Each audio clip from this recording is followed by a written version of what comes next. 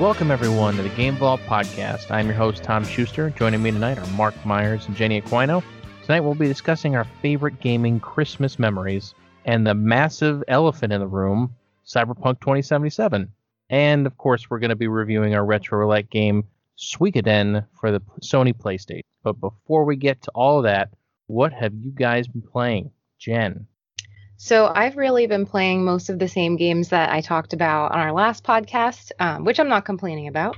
I've kind of been in a groove lately between switching between a few different games. So obviously I've been playing a lot of Dead by Daylight, actually probably rivaling as much as I used to play when I first discovered the game. Maybe not as much, but I'm getting there.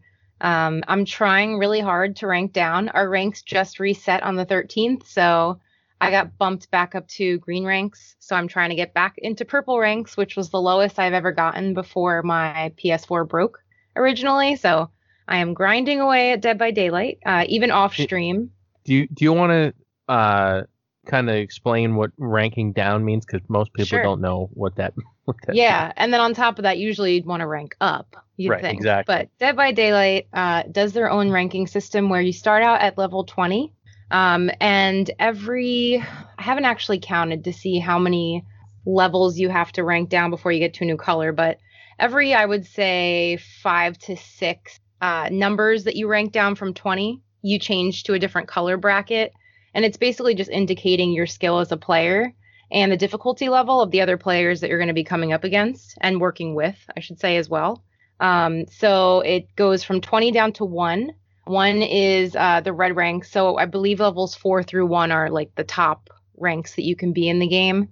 So that's what most people, I should say, actually want to get to the red ranks. So that's, really just for bragging rights. But honestly, when you get to the red ranks, you're a really good player. You know all the little things about the game. And you probably most of the time survive if you're a survivor and kick ass if you're a killer.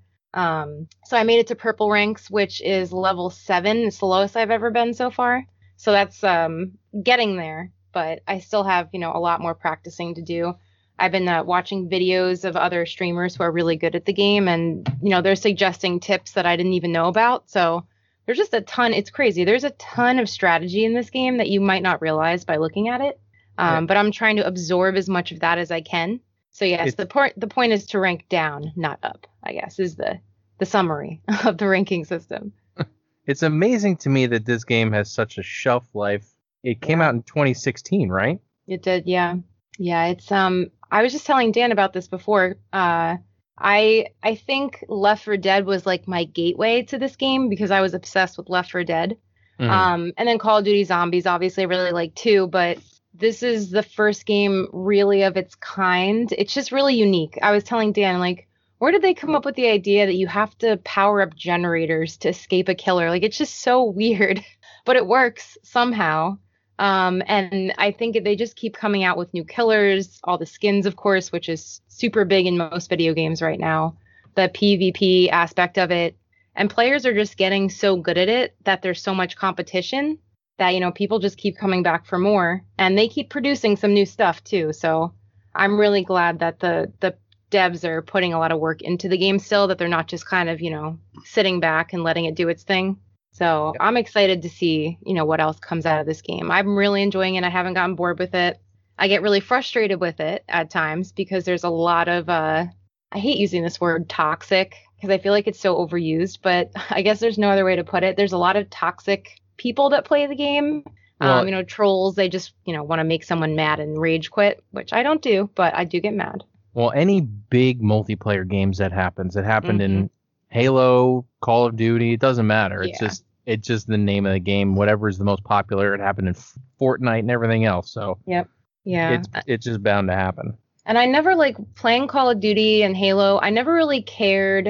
I would care if people were, teabagging and camping and stuff, but for some reason, the ranking system in this game is so difficult because you have to achieve certain tasks in the game to what they call pip up. So you could be, say, level 20, and you have to do really well in all the objectives of the match. And if you get enough points, you get a little check mark under your number. And in the upper levels, you start out only needing 3 check marks to get to the next level down. But the further down you go, the more objectives you have to meet and the more check marks you have to get, or pips as they're called, to level down. So if you're up against a bunch of trolls who are trying to just mess with you, they can set you back from all the hard work that you've done in all your past games, and you could derank super fast. So it's very frustrating sometimes. But again, that's probably part of the reason I like it. It's because it's like a high stakes kind of game.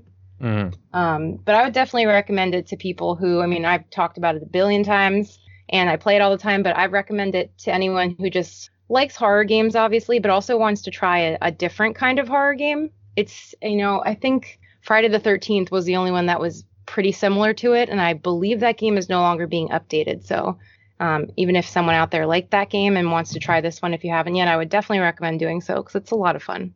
Awesome. Yeah, but besides that, I've been playing a bit of Phasmophobia, still playing by myself, which is really sad.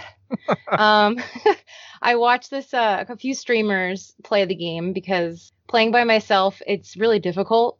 And one of them mentioned that the game developer has upped the difficulty of the ghosts in the game. So I guess it's probably because some people are like at level, well over level 1,000, I'll say at this point, like 3,000, I think I saw somebody online, which is wild. I can't even imagine playing that game that much, but I guess they figured it was time to make it more challenging because these people are like level 3,000 already. So I did notice, I was playing yesterday by myself. I did notice that even on the smallest map, it was a lot harder to get evidence of the ghost without being in the house for a long time. And when you play by yourself, the ghost only has one target. So that was challenging. But, so far I've been doing okay. I think I'm like level 20, not 3,000, not even close, but still having fun with that. I got back into ESO again. I was watching my cousin stream. She's a big ESO player and she invited me to her guild. She's like, do you want to join our guild? And I was like, I don't know. I really can't contribute. I haven't played in that long. I don't play that much. And she's like, it's okay. So I joined and everyone was super nice. So I was like, all right, I'll try getting back into this. So that's about it. I went back through the tutorial because I haven't played it in like months. Maybe like a month and a half, I'll say. So that's been fine. Obviously, I've been playing Warzone with you guys on stream. Still dabbling with Myst now and again. And then I'm still going through the mobile game Merge Dragons. Mm-hmm. So nothing new to report there. It's very repetitive, but that's why I like it. It's like I'm not tired enough to go to bed yet, but I don't want to do anything else. So I'll just fall asleep playing this random game. That's what Merge Dragons is for me. So that's about it, though. Those are all the games I've been playing recently. That's good. Yeah. A lot of good stuff. How about you, Mark? Yeah. So only been playing a couple games. I don't know if I had done it by the time for the previous podcast. I saw credits on Bugsnax. I think I mentioned that last time. Because I haven't really done much because I've been concentrating on playing Cyberpunk for the most part, which I'll talk about at the end. But I did play one other new game outside of my normal Fuser, Hades, NBA 2K1 mashup that I do. I played a game that came out earlier this year called Yes, Your Grace.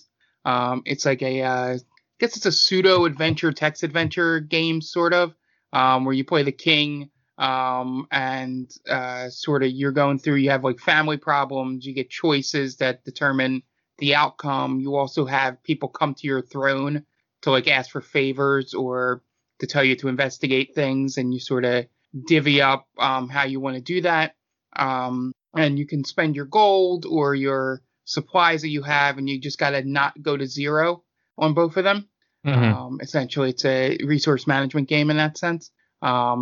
You also make deals with a couple of, foreign leaders. You help them out. There's a big twist in the story that happens after what is technically, I would assume it's a tutorial, like the first 6 weeks of the game, because it's like a weekly, like you click, and it's like a week in time or whatever. It's one of those pixel art games. It's pretty cool. I saw somebody stream it back in February, and so I got to the halfway point of the game by watching them, so I kind of know the story up to then. But I'm curious to see if I play it differently, if I get sort of a different outcome for that middle part. But it's pretty good. It's available for Game Pass. If you guys have Game Pass, feel free to check it out. It's pretty quick, small download. I think it's a sort of game if Jen had Game Pass. I don't know if you have it for PC, which is where it's at. Checking it out. Okay. But because it's set in like what's it called, Game of Thrones sort of time frame. Yeah, I like that already. Playing that, downloaded a couple things I haven't gotten to, which I might get to, for the episode, first episode of next year. Tell Me Why, which is the newest Dontnod game. The people that made Life is Strange. I want to get through that before the end of the year to see if that ends up popping into my top 5. Only because, and that leads me into my last one, there's a very tenuous hold on the number 5 by one Cyberpunk 2077. It's good. Not what I was expecting. It's a little less, at least from what I played of the first 12 hours of the game. It's not as beholden to your choices per se yet. Maybe I'll find out in later hours if something I decided comes back. But the 2 choices that I've had seemingly have either bugged out or cracked, or something happened where it didn't recognize I made that choice. Like the example is I did something and chose the thing where I decided not to take something from someone and like be a good guy. Or woman in this case, since my V is a lady. And like an hour later, I got a phone call from them going, "Hey, how's my thing doing?" And I was like, what? I didn't make that choice. So I'm just hoping that's not, a thing going forward where they don't recognize that stuff because, but gameplay's fun. Shooting is okay, but not great. Playing with the katana, I wish was better, but it does do the dismemberment, which is what you want in a katana game. Yep. The one funny thing that's annoying with it, which I'll get into a lot of this stuff later, spoiler and story wise, when we do our list for the either next episode or the episode after, is that the AI for the cars is broken. Like there's a few things that are broken. Well, no, I'm just saying, yeah. We have a whole thing to discuss this game coming up. So I'm just saying little things that we probably wouldn't all bring up. And the sheer fact that if you park your car, like not park, just stop it, get out, go do something and run back, the cars just line up behind you. They don't drive around you. They seem to be set on a singular path, and the way they get away with not having too many cars on screen is they do the trick that was like done 10, 15 years ago with like Grand Theft Auto 3, is when you turn away and you turn back, it's gone, the car. Right. Yeah. Or the people. That's how they get. Like I had a whole thing where I snuck up and killed all these people that were surrounding these kids in an alley. And I got rid of them all, got it, turned around to look for the kids, and they were all gone. They were sitting there. And not that they had ran away, they were there. I turned back, they were gone. Weird. So doing it to free up resources. Yeah. Yeah, it's really weird. Like it's stuff that has been solved in Fallout, for Christ's sake.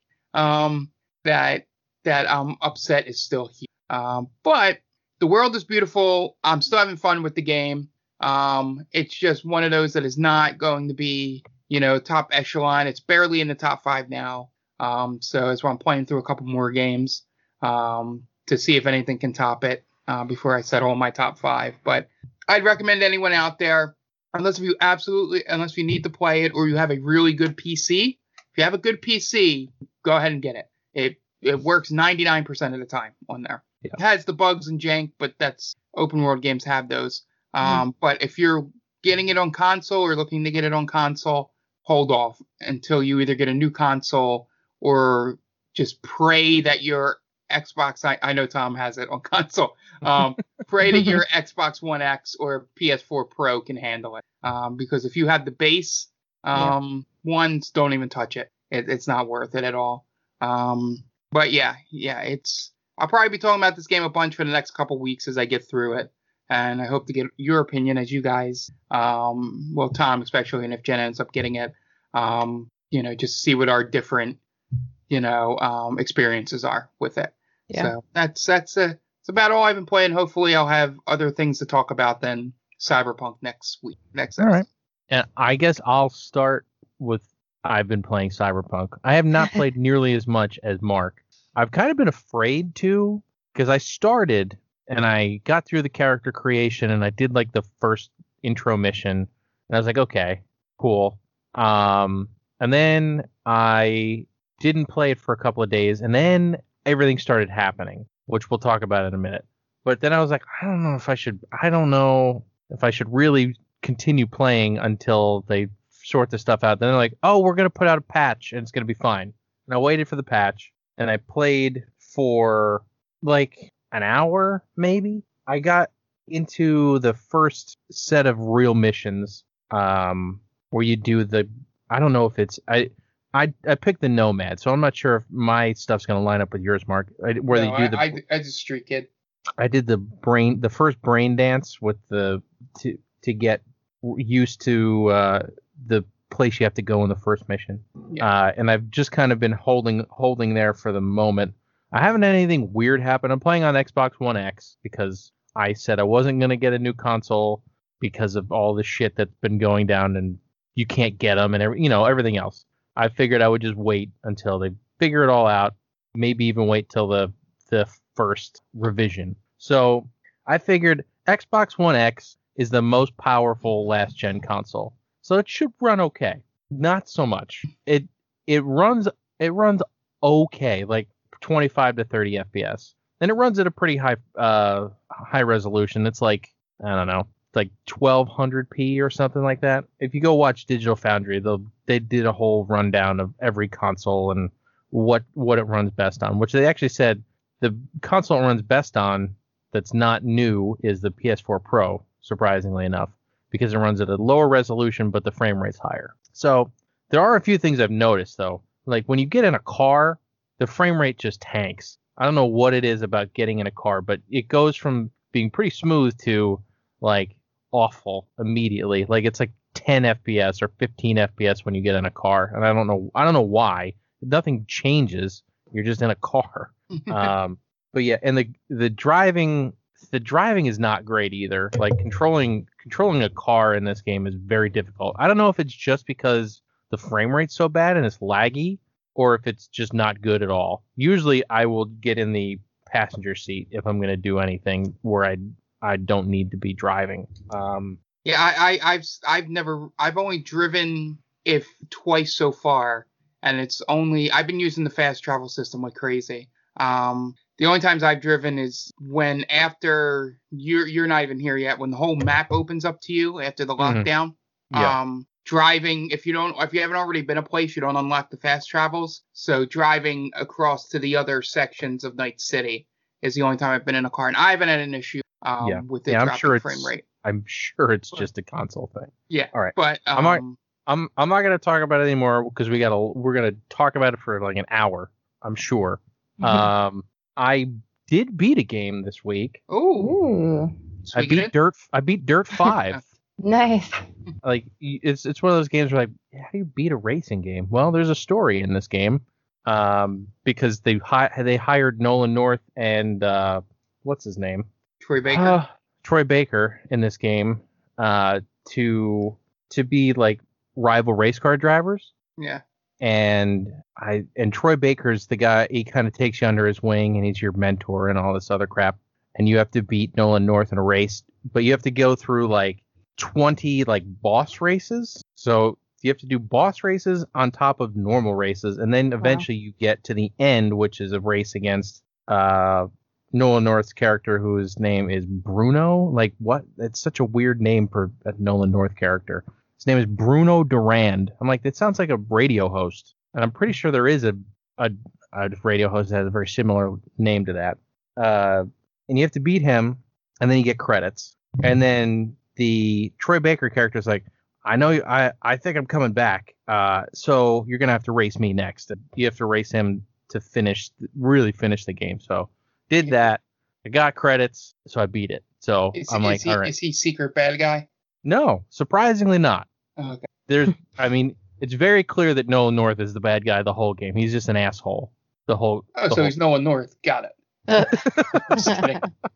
He's just an asshole. Sorry if you listen, Nolan. I did not mean He does it. He does do a good job playing an asshole. So and also the guys from Donut Media. If you're on YouTube and you watch car stuff, Donut Media is a very big car channel, and they have like running commentary throughout the whole thing. They do like a podcast throughout the whole game, and they talk to the other characters to keep you informed on what's happening in the story.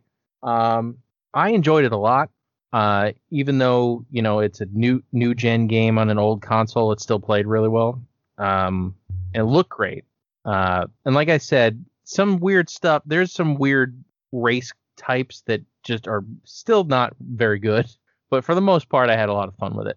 And I actually went and played Dirt 3 after that to kind of like compare, because Dirt 3 is my favorite Dirt game.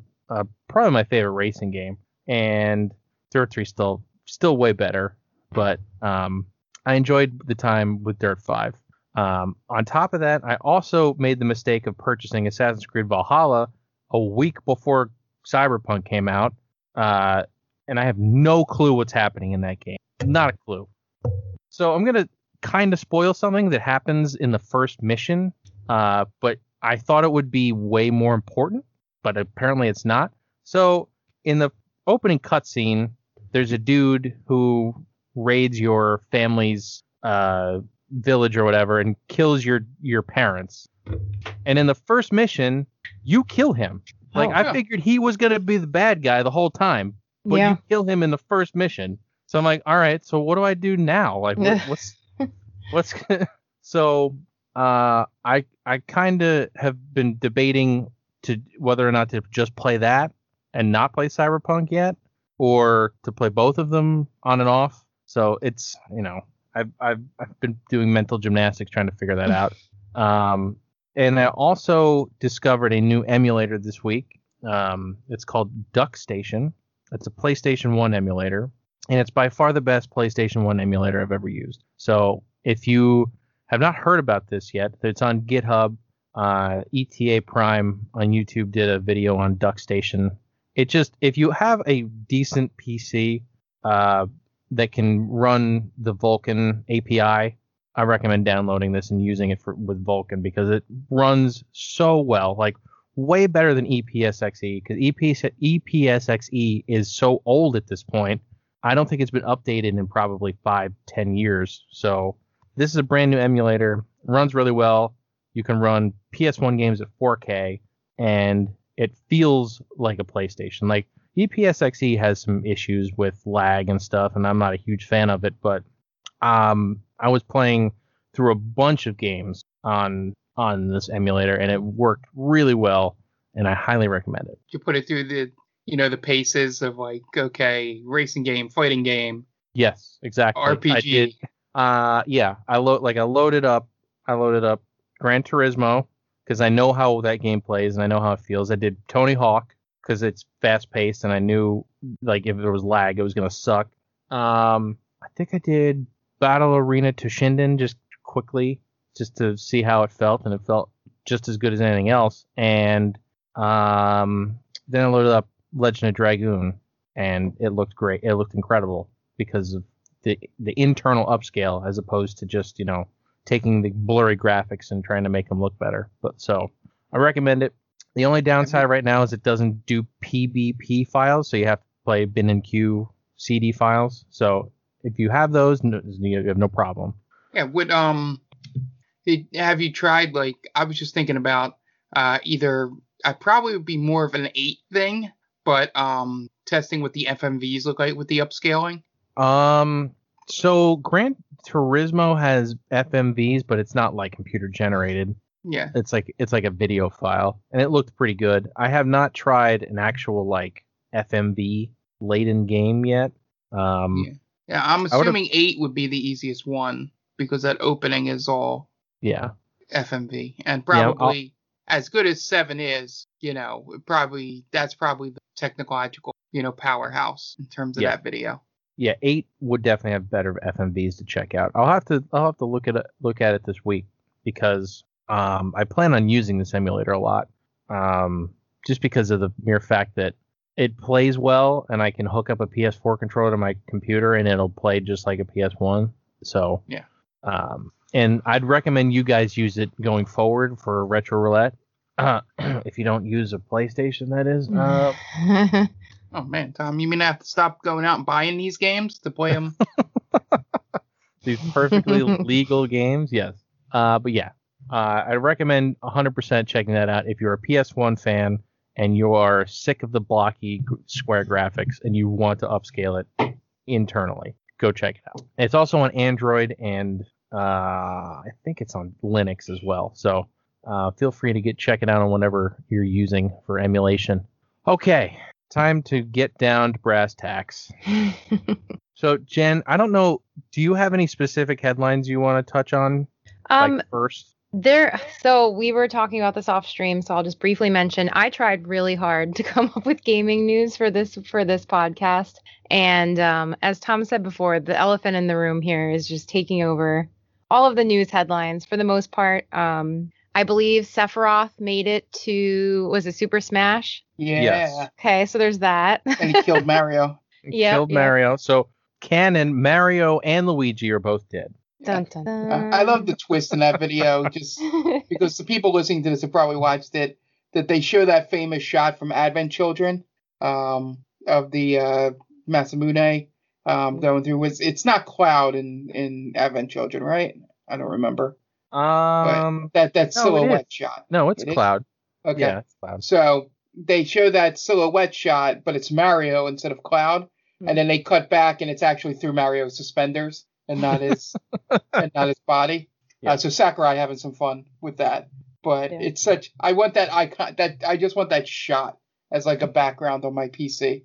Oh, I am 100% sure that it has already been made and it's on Reddit or whatever. It's such a good thing, and it leads to the memes about Sakurai going, yeah, we'll put Sephiroth in the game, but I got to do Advent Children. Sure, go ahead with Mario. Yeah, I was reading up on that kind of stuff. Apparently, you have to unlock Sephiroth, but it's actually really easy according to gamers. You can set the difficulty of the battle with him, and if you set it to easy, it's like almost impossible to lose. So if anyone's interested in that, go unlock Sephiroth. I'm pretty sure he came out early, so yeah, he did. If you've purchased the fighter pack, you can already try to battle him. I saw a screenshot of somebody playing with 7 Sephiroths and one Cloud. I just took a screenshot of the opening of it. Wow. And it was pretty great. That's awesome. The only other thing that I guess I can bring up is for all of you Left 4 Dead fans out there, you know how like we got 2 games and then we were like, we'd love more, and they didn't give it to us? Well, we finally have something similar, and it's called Back 4 Blood. I believe they're doing a limited time PC trial. It's closed trial, so you do have to go apply for a code to be sent to you from the developers. This is kind of going to be last minute news when you guys are listening to this, because it'll be the 21st and it ends on the 21st. So log into your PC and go check it out. Just search Back 4 Blood and it'll bring you up to the developer's website. I don't know it off the top of my head, but just look it up, request the code, see if they'll send it to you in time for you to try it if you're interested. I've been watching some streamers play it. It looks like just super upscaled Left 4 Dead from what I can see. It looks good. I don't know what other... That's really all anybody wanted, right? Right, exactly. I don't know what other features they're going to eventually come out with, or when, the game is going to be released completely. I have a sneaking suspicion they're trying to give Dead by Daylight a run for their money. And if I had to choose between the two, as of right now, I'm still Team Dead by Daylight. But we'll see. I'm happy to hear that there's another option out there that people might be streaming. So we'll have to see how it goes. But if you can, try to play it if you're interested, because I think if you really liked Left 4 Dead, I think this game is going to be right up your alley as well. But that's really it. That's all I got. All right. Well, I guess we'll just jump right into it. Yeah. So if you have been living under a rock, the most anticipated game of probably the last 3 to 5 years came out, Cyberpunk 2077, and it immediately had problems everywhere. The fact that they launched it on 2 separate generations has caused many, many issues with the last generation. So bad that Sony, was it yesterday, we're recording this on Friday, the 18th. So yeah, yesterday, removed Cyberpunk 2077 from their digital store. This is the first time I think ever that a AAA just released title has ever been removed from a digital store this fast. I've never heard of it before. Unless if it was completely broken. Like the only one I can think of is I think it was Arkham Knight on Steam, but that game like just didn't work. Like, right, but that's a PC game, which not to downplay. It was a bad port. It's a bad port. But this game was supposed to be developed for the PS4 and the Xbox One. Yeah. And the fact that it does not run on the PS4 base or Xbox One, the VCR we'll call it, the fact that it doesn't run on those like at all is terrible. Mm-hmm. Like if you were going to release this game and knew that was broken, like I want to know what was going through their heads, because they knew it didn't play well. There's no way they put this out and did not know that it wouldn't run. It's one of those things where the management just heard dollar signs and just needed to have it out by the end of the year for some reason. Mm-hmm. I don't know why they couldn't have delayed it till March until the end of fiscal year, but that's a whole conversation you'd probably need to have with the higher ups at CD Projekt Red. But it is definitely not. I don't blame the team that worked on this game. No, I'm sure they crunched for years on this. Yeah. Multiple times, and then the powers that be said, no, you got to release it as is. And they were probably like, it's broken. What do you mean release it? Because, I saw the reports today from Jason Schreier over at Bloomberg, basically that they were like, they had like an internal meeting between the development team and the like executives, and they were basically just yelling at them. Like, why did you, let this, why wouldn't you delay this? We've been telling you it wasn't like this, and saying I don't know if you guys remember back in January, they said that the game was playable and complete, but that we were just polishing it, and that was the delay. Which now I know that's total bullshit. Oh yeah. Yeah, and even in that meeting, they were like, "Why did you guys say that when we all knew that was bullshit?" Right. And then someone made a whole thing about, oh, how can we make a game about anti-corporation stuff and you guys are doing this? And I'm like, okay, that's somebody just looking to get famous on Twitter. Yeah. But it still goes to the point, like, what was the incentive from the executives? Like, I know they had I know the reason they didn't send out the console versions for review is because bonuses were tied to Metacritic, and it had to release this year and have a 90 or better Metacritic for the bonuses to hit for, I guess, the project leads and stuff like that. So that could be one reason that, I hate to tell them, though, it wasn't going to hit a 90 anyway. No, what were they expecting, right? If this game was not broken, I still don't think it would have been that. Yeah, they were expecting 10. They were expecting it to be rated like the dumbasses on the internet think the review system works. Is that, it's a big game from a AAA publisher that we've been anticipating. I'm just going to give it a 10 out of 10 without even really playing it. Yep. And that's not how it works. Nope. As unfortunately some reviewers found out that, a lot of people that never played the game before have some opinions about the game. But yeah, it's just a whole mess from the beginning.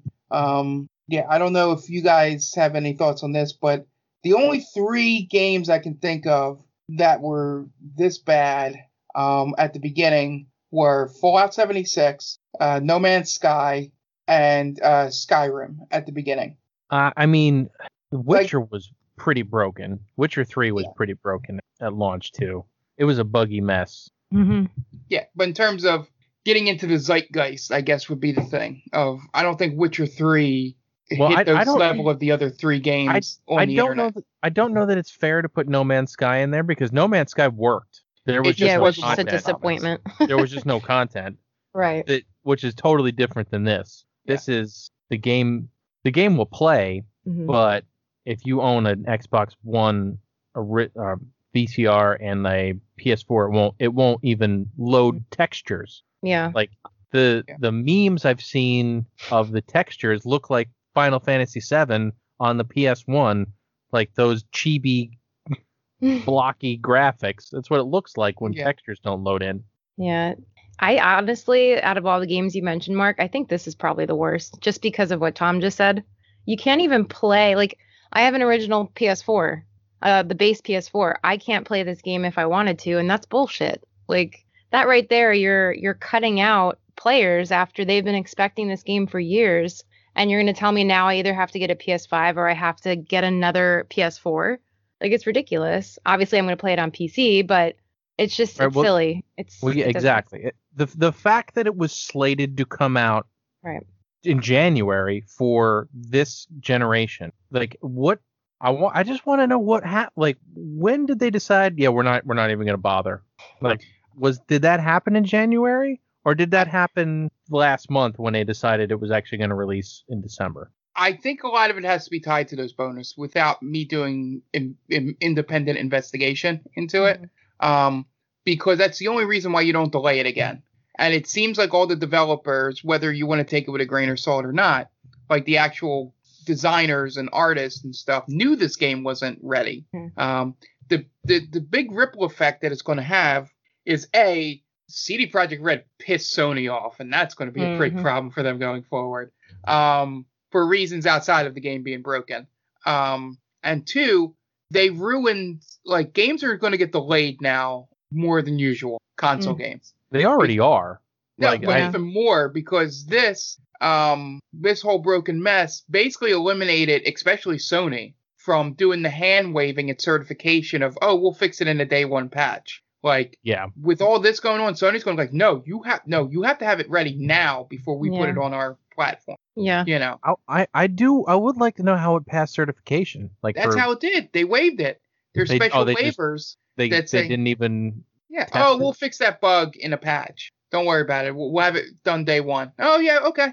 And they've been doing that for 7 years. You know, since the PS4 generation. Yeah. You know, started, and that is now all over because they pissed Sony off so much that Sony basically probably just got on a phone call with them and just cursed them out for an hour, and then just was like, yeah, we're going to pull it from the store and we'll refund the money, but we're also going to pull it. And then I love that CD Projekt Red comes out and goes, it was a mutual agreement to pull it back. Like, fuck no. Sony was like, no, go fuck yourselves for throwing us. I could even see somebody like, what is it? Andrew House. I'm right. That's the head of Sony, right? Yeah. Either way. Yeah. But whoever, I think it's Andrew House. I could see him, despite their rivalry, going, how dare you guys throw us and Microsoft under the bus for something that you guys did wrong? You know, no, we have much more power in this than you do. We don't need you to survive. Yeah. You need us. So how dare you? And then they just pulled it out. Yeah. So not only that, but today Microsoft has also put out a statement saying that if you purchased a digital copy of this game, they will also issue refunds, even if you've played it over the 2-hour limit or whatever it was. Yeah. And now I think CD Projekt Red is even taking returns on physical copies. I don't know how they're going to do it, but they said that they're going to work as hard as they can to make sure that if you can't return it to a store, that you could still get your money back from a physical copy. Yeah. At this point, I want to hang on to my copy just because it's going to go down in infamy. Yeah. It could be worth something someday. Even though that game disc has 0 of what the actual game is. The game, when they fix it, is going to be nothing that's on the disc. Yeah. Maybe like the map. The map might still be on the disc, but that's about it. Everything else is going to be a downloaded patch. It's going to be like Warzone. Yeah. It's quite amazing. Like, Microsoft didn't pull it from the store. Just because I think they have a lot of marketing money in it that Sony doesn't. Well, yeah, they have a CD. They have a Cyberpunk edition Xbox that won't play the game. That's so horrible. Yeah, so they can't go as far as Sony. Like they were hoping this was going to be huge for them, which technically it is because it's on PC and they own all of that. Yeah, luckily. So you know, it's not killing them that much. Yeah, it's like the it's like the video game version of finally, after 7 years, some developer fucked around and found out with Sony. Like, Yep. like you don't do it right in a day one patch. Well, go fuck yourself. I don't care how big you are. We're going to delist you from the store and return all the money, and then which means that you need to pay us back the money we gave you for the sale. You know, like, no, this is coming out of your pocket, sort of thing. And it's just as much of a. I don't like the root on corporations. I like that Sony didn't half-step it, because Microsoft threw them under the. I mean, CD Projekt Red threw them under the bus more than Microsoft because they had the stricter return policy. Right. And they, instead of just going, and appeasing a little bit and being like, oh, okay, we'll just refund it and we'll keep it in the store with a warning or whatever. No, they did the most consumer-friendly thing they've ever done and was just like, no, we're not selling a broken game. Right. You know, and just took it off. Which is so funny because you would think Sony would, just do whatever they could to make money, but they're 100% doing something in the consumer's favor for this. Yeah, and it was the, not to keep using internet things, but it was their statement was the written version of the Jordan meme of, and then I took it personally. By kicking them off the. I mean, that's how we speak now, is meme speak. So yeah, like it was perfect. My one question before we jump back into any more of this, Jen, I know you were really excited to play it. Does any of this lower? Obviously, there's probably some lower, but are you still going to plan on playing it on PC? Correct? Yeah, I still want to play it. I'm super glad that PC is the least buggy out of all of them. Or both of them, I should say. I would be very, very angry if I had gotten it for the PS4. Luckily, Warzone has taken over my entire PS4, so it doesn't matter because I can't play it anyway. But I would have been really mad if I got this game and it didn't work on the PS4. So I am looking forward to playing it, though, still. My expectations have been lowered a little bit, but I'm glad that, PC has been going, like as you were saying, it's been going pretty well for the most part. So I might wait a little bit to get it, a little bit more, just so I can avoid downloading a bazillion patches, but we'll see. Yeah, at this point, to be honest, even if you get it or buy it or whatever during the holidays here, I would wait to download it until the January patch, to be honest. Yeah, that's one of the big ones, right? And then there's another one in February. Yeah, I would wait until at least the January patch to download it, just because at that point, you've already waited 3 weeks from release. What's another month to wait? Unless if, as our good friend Anthony says, unless if the sun explodes, and as we all hope. As we all hope. It's just a lot of this outside of the drastic measures that happened because Bethesda didn't have the balls to do what CD Projekt Red did.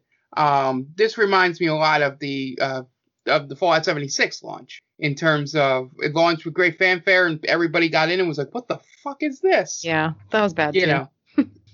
How do you release a Fallout game with no NPCs? Like, the map is, all like it's not to this level because Bethesda didn't throw the two console companies, threw them to the wolves of their fans. Well, yeah, because didn't they launch their launcher with this game? So it was only available really through that for the most part. Yeah. And then the console was like a afterthought.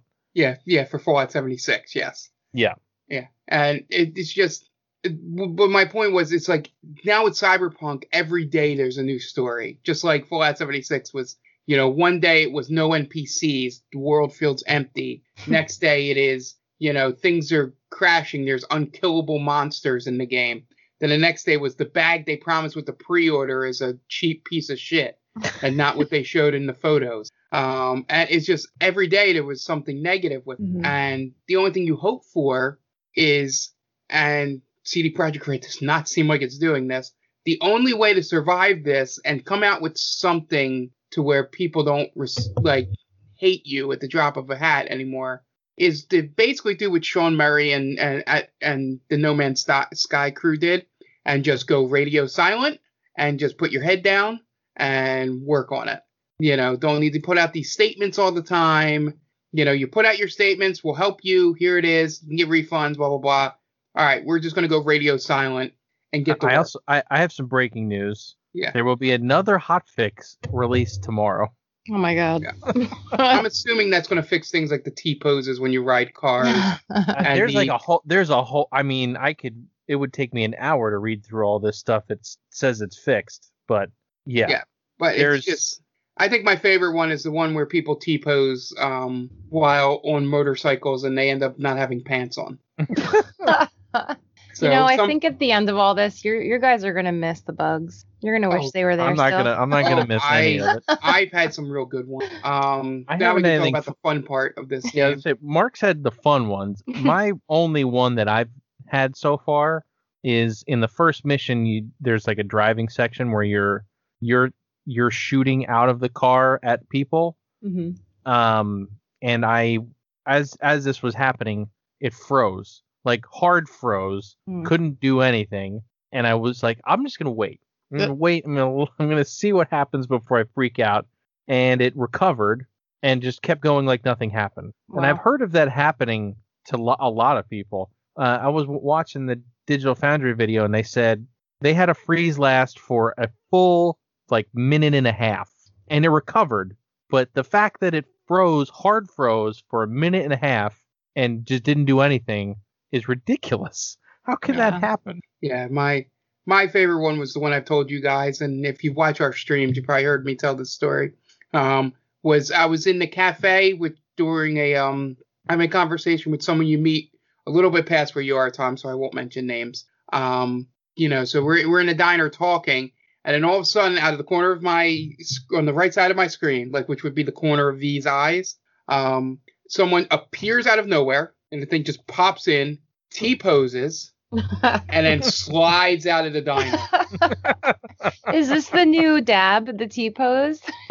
Yeah. It was just it's not so much the T-pose like on older systems. I think the T-pose now is like the neutral position, more arms down than straight out, which is where the term comes from. Yeah. The most famous one was which I actually saw live, was the demo for NBA Elite 11, where at some point a player would just T-pose in the center of the court and not move. So it'd be 4-on-5 basketball until the next whistle. So that was fun. I've had the ones where people disappear. I had one where everything stayed in place as though the guy had just been, raptured into the heavens. Wow. Literally, his cell phone was still in midair and his gun was still in the gun holding position, but there was nothing else there, and I could just walk through it. So that one was fun, great. And that was the main guy I had to kill. Oh, there you go. I had to circle a little bit, and then he popped back in, and I, non-lethally took him down and got out. I had the one where I put the person after a lot of the Regina Jones missions. I don't know if you've been called by her yet, Tom. Yes, she called almost immediately. Yeah. So I took the body, I threw it in the trunk of the car, because her thing is you're sort of capturing low-level criminals and stuff. With me, it looks like I'm stepping up now that I'm in Act 2. But I dropped it in the trunk of the car, trunk closed. I was apparently in the middle of Tiger Claw neighborhood, which is one of the gangs. They killed me immediately because there was 6 of them. And when I respawned, because that was a checkpoint putting them in the trunk. So when I respawned, the car was gone, but the body was a non-pixelated, a non-rendered texture of just a body. That's so creepy. A blurry outline just laying on the ground that you couldn't interact. All the blood left the body. Yeah, it literally looked like you see the stuff you see on the PS4 of actual people walking around with no textures. Yeah. That's what it looked like, but he was just laying on the ground as though I threw him on the ground like that. And, thankfully it saved the mission and all that, so it didn't, harm anything game-wise. I had a couple crashes, which came out of nowhere. Just literally, the elevator opened on a mission and then it crashed. There was no slowdown or no, speed up of the fans on my computer or anything like that. It just crashed right to desktop. And then I had it happen later in another thing. So I don't know if that's my computer or more the game. Or like, Oh, you I'm know. sure that's the game. But I wouldn't no, I'm not blame saying you. in a bad way, my computer. I'm saying the fact that I don't hear it happening Yeah. and then it just happens. But yeah, like I said, I've had some fun. I've seen some great videos on the internet, which has been the best part. I saw that I saw one guy play and mission's over and he's taking a phone call, and then all of a sudden Jackie, your companion, like drives away in his motorcycle, but he drives right through you because you're standing on the path that the AI is going on. So he just drives. He knocks you down with his motorcycle. Yeah, it does seem like the AI is kind of brain dead in this game. Yeah, I mean, when you're in combat missions, I mean, they act like good AI. I mean, they seem to have gotten that down. But in terms of they mask, like, this game needed another year in the oven because a lot of the AI stuff was solved by games like Red Dead and Grand Theft Auto 5 even, where not needing to conserve resources by making things disappear, and the driving AI, them driving around you, instead of waiting for you, and cars don't stop when you stand in front of them, by the way. They just run you over. Yeah. Yeah, there's no if you're in the path of that car, you're screwed. It's aggressive. Yeah. Like cuz the way their AI is built, and again, not a programmer, I don't know how hard it would be to do this, but I've seen multiple other games be able to get around this. Is that they're just going, all right, we're on this track that the AI is sending me to, and I'm not stopping, and if something's in my way that is a vehicle, I've read your stat as don't crash, so I stop and wait and then go, but if it's anything that's not a car, I just go through. Right. So, but and the other things to touch on that I didn't touch on before, the side missions are really good. I had one where, I don't know if you guys know a YouTuber, Jesse Cox. He's been involved with some D&D stuff, and he has his own Twitch channel and stuff like that. Well, I found his side mission because there's a bunch of YouTubers in this game. And it's basically, he had like an implant go wrong in a certain sensitive area. I'll leave it at that for the people out there to not spoil. And you have to drive him to a doctor, and the entire time he's just screaming about it. So it was pretty funny. I was dying. Interesting. But yeah, so that stuff is fun. I'm hoping. I heard that the main campaign's only about 22 to 28 hours, depending on how much of the optional stuff you do with it. Mm-hmm. And if you want to fuck around, it could take you an hour, or not an hour, 100 hours. If you just want to do a lot of the side missions and follow some of them through to the end, Yeah, so. I'm afraid of that too. I'm one of those people who does not like leaving missions undone. Mm-hmm. So yeah, it could get real bad. Yeah. Yeah. So it's just fun. It's just sad that there's so many people, and I don't know if you guys have any thoughts on this, but the QA, the low-level developers and project leads and all the designers that aren't the people to make the calls are going to take shit for this when it wasn't their fault. Oh yeah, for sure. They had no call on whether this got released or not. They were probably yelling behind the scenes, because I know, coming from a business where some shit happens, and we knew it was going to be shitty. We told people above us it's going to be shitty, and they still did it anyway, and then it turned out to be shitty. To everyone's surprise. It's to their surprise. Yep. It's like they use that whole reap what you sow meme, where it was like me reaping, haha, yeah, fuck yeah, haha, me sowing. Wait, what happened? What the fuck? It's essentially what happened here. Is I'm sure the project leads and stuff were, maybe I shouldn't say sure, but I'm pretty sure that they were screaming like, no, we need like 3 more months or more. Yeah. Like, these are going to be broken. This could be shitty for your relationships with people. And they were just like, no, we need it out by the end of the year for money. And, and it's just, they're counting on not a lot of people being like Tom and just going, well, I'm going to keep it. It might be worth something. And them still being able to turn that profit to make their money back. And they're not even really going to care.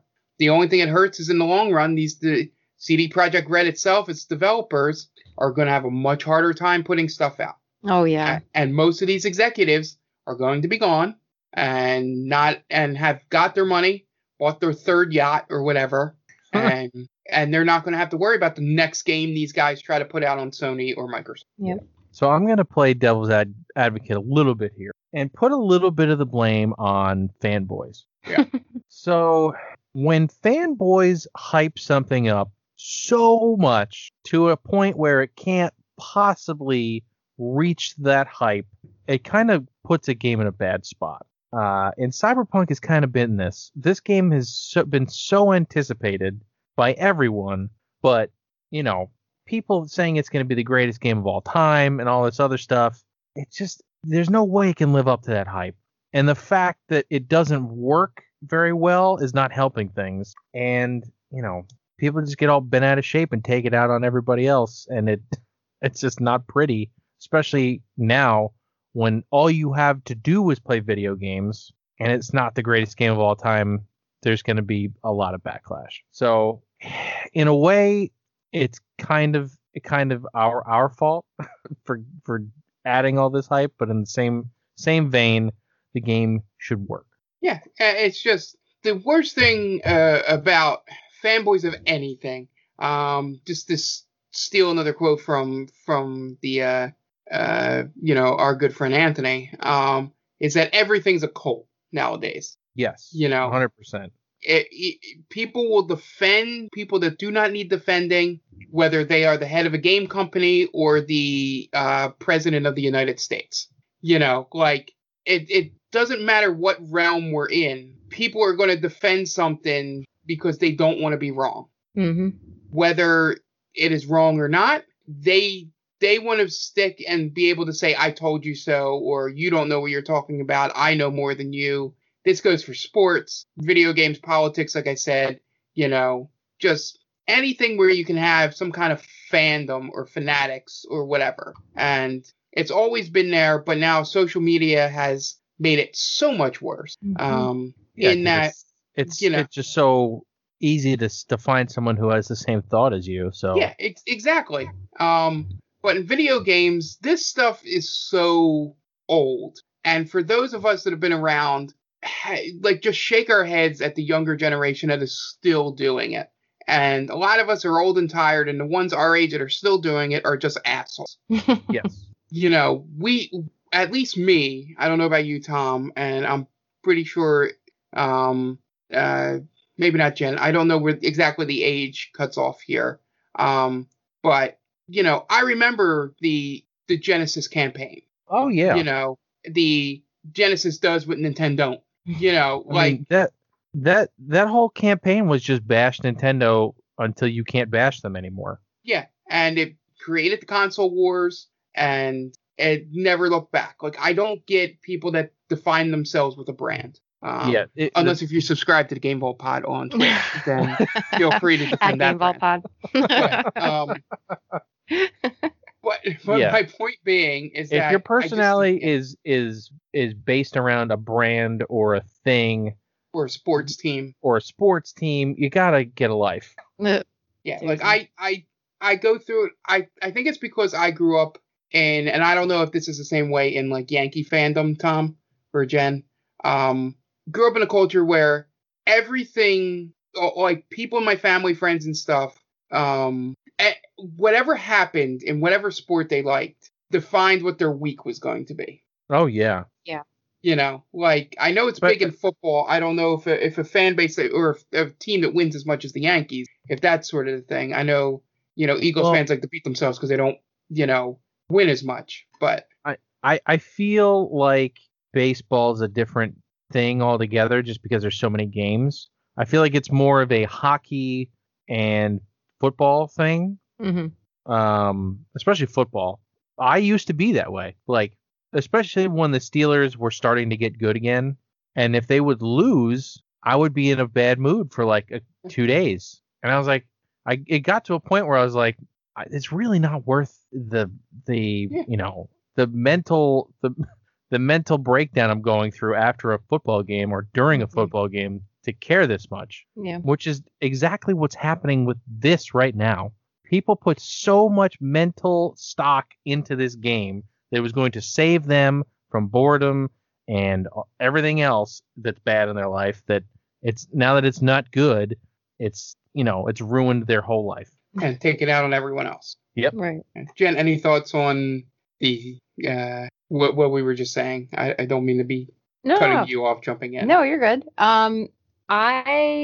When it comes to sports specifically, I don't really get riled up unless it's the playoffs, especially for hockey, because I am a Devils fan and it's been far too long since they've gotten to the playoffs. So I would have that ruin a decent amount of my days in the week if they lost. Dan used to get really fired up with the Yankees when we first started dating.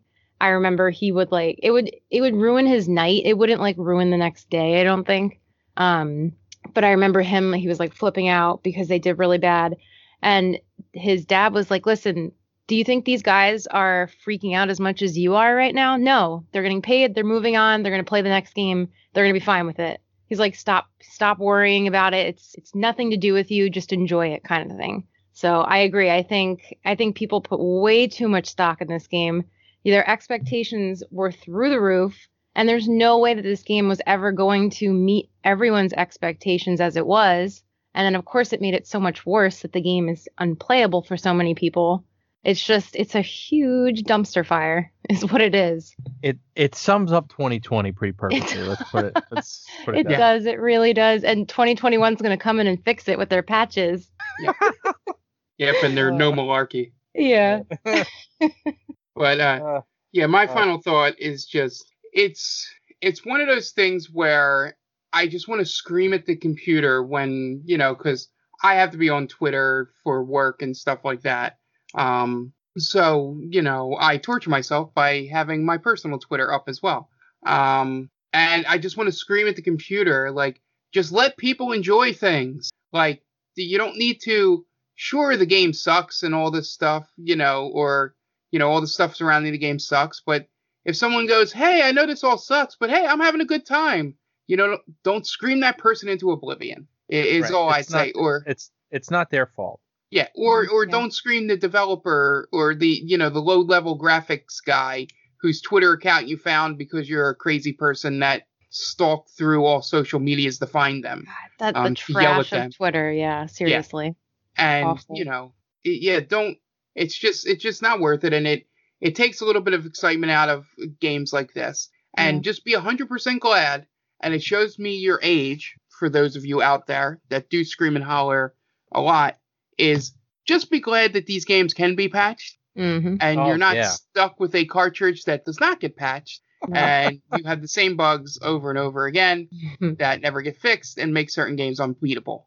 Or not unbeatable, but unplayable, unless if you really wanted to torture yourself. It's just be grateful of the time period you live in, where in 2 years, this could be like The Witcher 3, where they put out a new release that has all the DLC on it. If there is going to be any DLC with this, but, with all the DLC on it and all these updates for free and it's a completely different game and everybody forgets about how it started out terrible. Yeah. Yeah, they've already said that there's going to be free DLC coming. There better be. Which, at this point, you kind of have to. Yeah. But yeah, I'm totally with you, Mark. If you're enjoying this game, enjoy it. I mean, I'm still going to play it.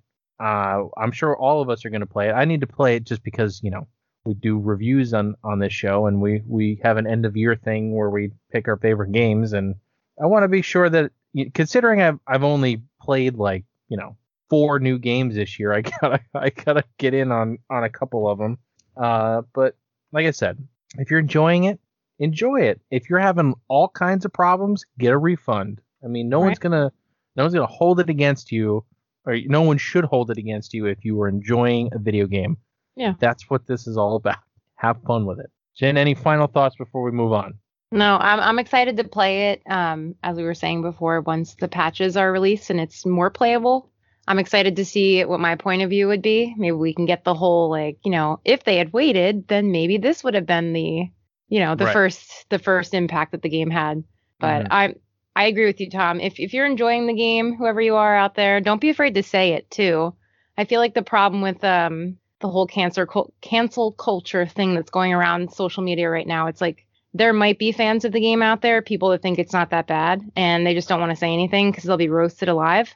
But let people know if you're a fan of it and share the hilarious bugs. I think that's the best way that everyone who owns the game is going to get through it right now. I know I'm enjoying all the bugs and the weird memes that are coming out about it. I think it's hilarious. It's ridiculous, but get through it the best that you can by doing that.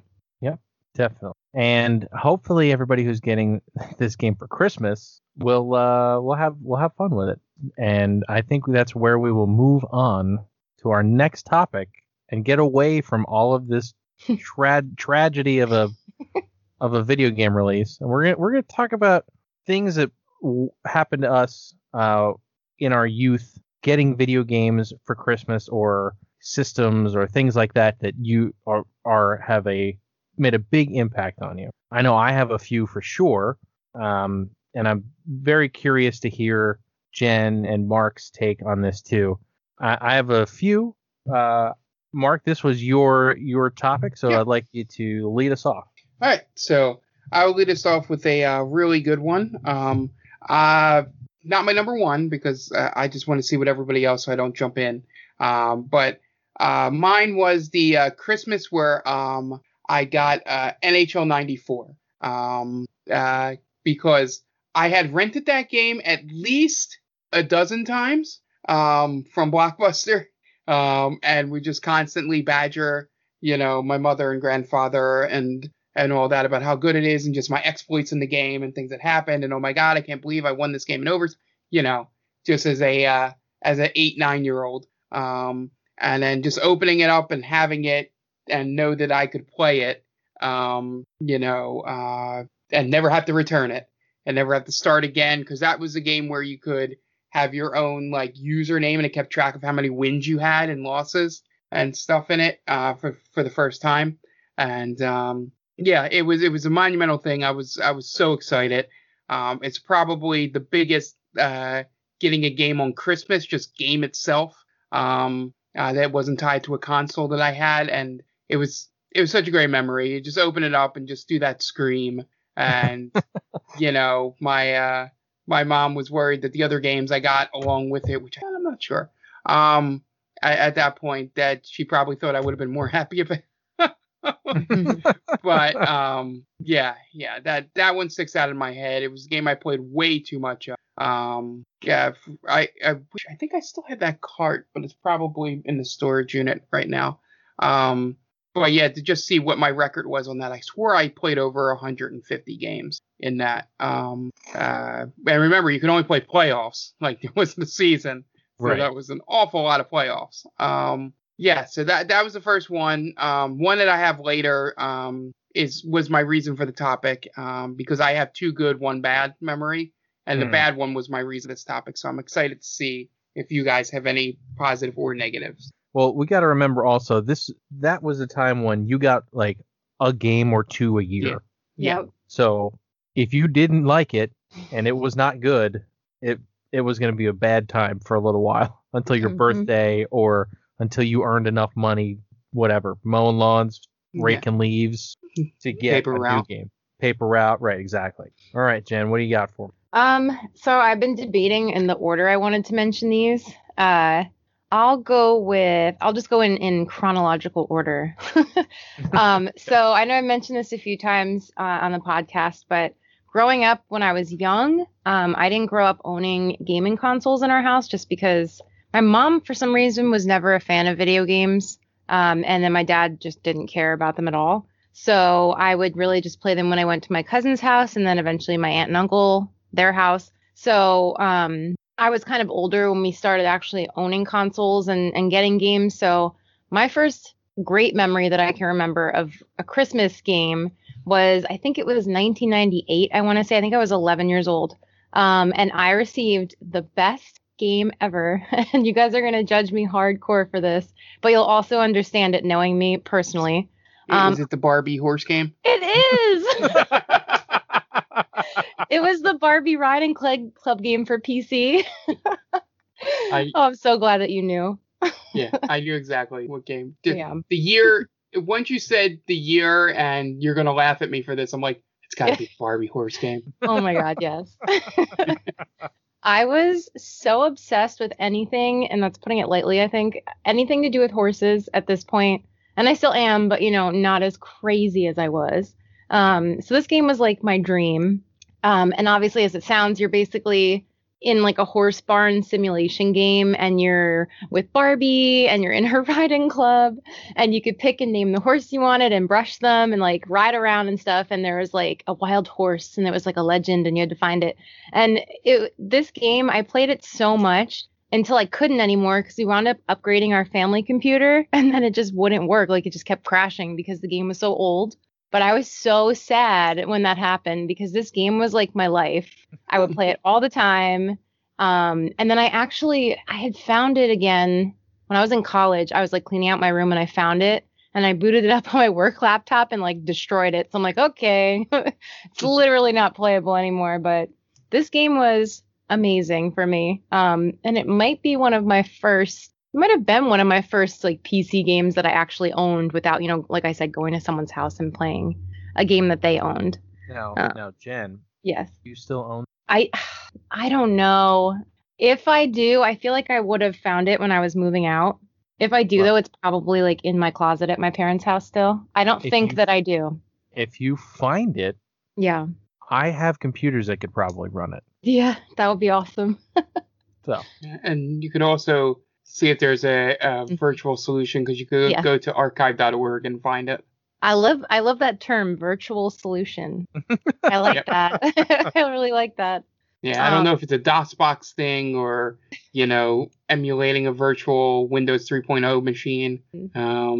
But yeah, like I found I'll let you finish, but on this point, I found a murder mystery game that my dad had gotten in some 6-pack of games from like a dollar store that I played endlessly. It was a really dumb FMV, like really poorly done game. Because again, you only had about 5 or 6 games that you had to play. Yeah. But I found out on archive.org. You might have some success if it's a PC game. Yeah, trying to get download on there. Especially if it's Barbie, because those games, for whatever reason, people remember them. So they're pretty popular. That's funny. On the topic of getting like 1 or 2 games a year, I remember a few games, getting them as a gift. I think I've mentioned this before too in the past, where a relative was like, oh, Jenny likes video games. She'll like this game because it's a video game. And it was like an obscure, weird game that I never would have bought. I had one that I liked that I didn't think I would like, and one that I had no use playing. I think it was called Tokidori. It was like a weird, like you were a chick and you hatched from an egg, and then you like walked around like Super Mario Brothers style and like did things in the game. I don't remember, but I remember I loved it. But when I got that shit, I was like, what is this weird chicken game that I never want to play? And it was for the Game Boy Color, I think. But I wound up liking it because it was the only thing I had at the time to play. Right. But then I got some weird anime dating game, like a choices kind of game from somebody. And they were like, oh, you like anime. You got a dating simulator? Yeah. They were like, oh, this is an anime game. You'll like this. And I'm like, what in the actual hell is this? Was that before like ratings on games? Because generally those games are pretty raunchy. Yeah, I don't know. I didn't get far enough into it to know the raunch of it. I don't know. I don't know. I like using raunch as a verb there or noun. Oh, yeah. Jen, I know what Tokitori is. Tokitori is basically New Zealand story on the NES. I don't know if anybody knows what that is. Oh. But yeah, it's a platformer. Yeah, it's good. I didn't think I was just looking it up. I was like, oh yeah, I know that game. Yeah, that's a throwback for me. I always forget it exists every once in a while, and then I find it. But yeah, that's pretty much it. Barbie Riding Club game was the shit. Okay. All right, I'm gonna do my most recent one first, and that was about 2007. I'm pretty sure, because that was the year that Rock Band was released. Now, I have a very musical family, and they all play instruments or sing or do something, and for the most part, all the kids play video games. So my parents thought, let's get them Rock Band, and this should be a fun thing, which it turned into a really fun thing because I've never really had a chance to play video games with my family. They've always kind of been like, oh, Tom likes video games, let's get him a video game. But no, like my brothers I would play with every now and then, but like my parents never got into it. We had a Wii and stuff, but they still didn't really get into it then. So when we got Rock Band, because it was music involved, everybody played it. We played Rock Band from the second we were done opening presents till it was dark outside on the first day that we had it.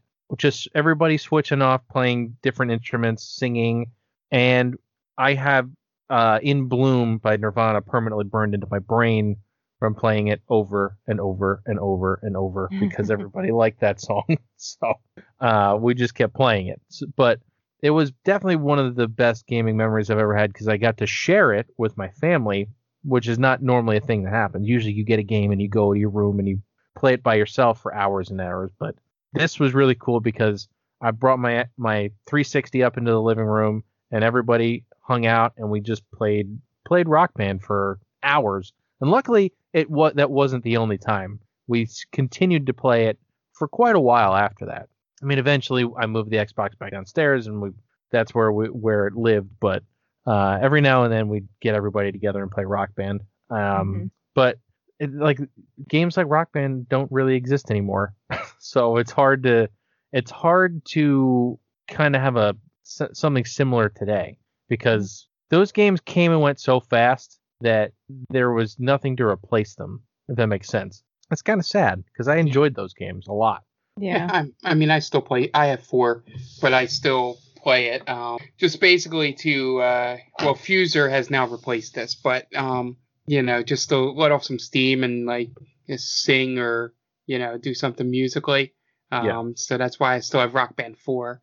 But as I told you before, Tom, Rock Band was always most of the time a solo thing for me because I had randomly bought it while in college living in a studio by myself. Mm-hmm. So there were no roommates around to play. So I very much get I'm glad that you had a family that would play along and not feel like I forced them to play.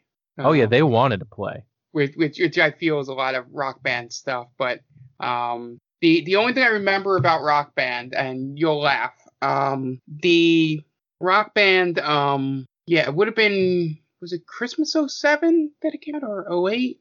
Yeah, 07. It came out in November of 07. Okay, then I guess they were still big the next Christmas, or maybe Rock Band 2 was coming out? Rock Band 2 was probably coming out. Let me take a look. Yeah, because when I worked at UPS doing the overnight truck packing, there it was like every Monday or maybe it was on the weekend days, like I did the overnight shift, it would just come in and it'd be like Rock Band day. So we and the guy next to me, because it was the same guys next to me all the time, when it was that day, it was like, all right, we got to make sure there's enough room in this truck for the Rock Band. Yeah, Rock Band 2 came out September of 08. Yeah, so because we were packing the trucks that went to like Walmart and Target and all that.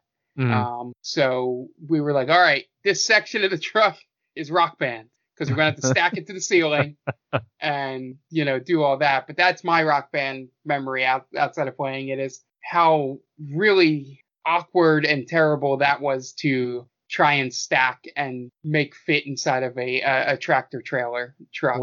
Well, yeah, I feel the pain because now I have to try to figure out where the hell to put all these peripherals every time. Like anytime I want to play it, I have to figure out how to get it all out and then keep it out for a couple hours and then figure out how to put it all back away. Yeah. that was the one problem with Rock Band, which is why it stayed set up for most of the time. Even like when I was in college, well, that was when it came out, but even like a little after that, like John and Dan and Ant would all come over and we'd play Rock Band. We'd play Rock Band or Guitar Hero World Tour or whatever it was, and we'd hang out and play that. And we'd make Ant sing, and it was great. You're welcome, Ant. All right. Let's move it on, I guess. Mark. Yep, so back to me. So I'm gonna do a good one. I'll save my real bad one for last because I think it's the showstopper. Because I doubt either of you have it on the list. I'm gonna save my good one for last. So Yeah, so this one was when I got the Nintendo 64 for Christmas. Mm-hmm. It was the first game that I got year of release or first system. So I got Super Mario 64 with it. And I just remember immediately wanting nothing to do with the rest of my gifts and just wanting to unpack that and just play Mario 64 for hours. And I didn't have the reaction that you see some of the kids on the internet when they get those things, and it's just like either deaf silence or like ear piercing screams. But it was more of a shock that I actually got it that year. Because looking back, it's even more of a shock knowing how much those things cost, and my mother being a single mother and all that.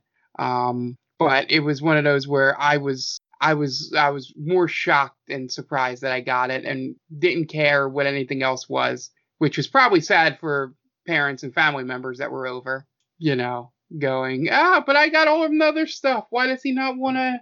Oh, okay. It's just with kids, it just happens. They'll latch onto one present, and that's all they'll want to do. And from a personal standpoint, it was also the first Christmas where I had more gifts than my sister. So that was victory. But but that was because she was 15, so a lot of her stuff was more expensive, so she got less of it. Mm-hmm. Right.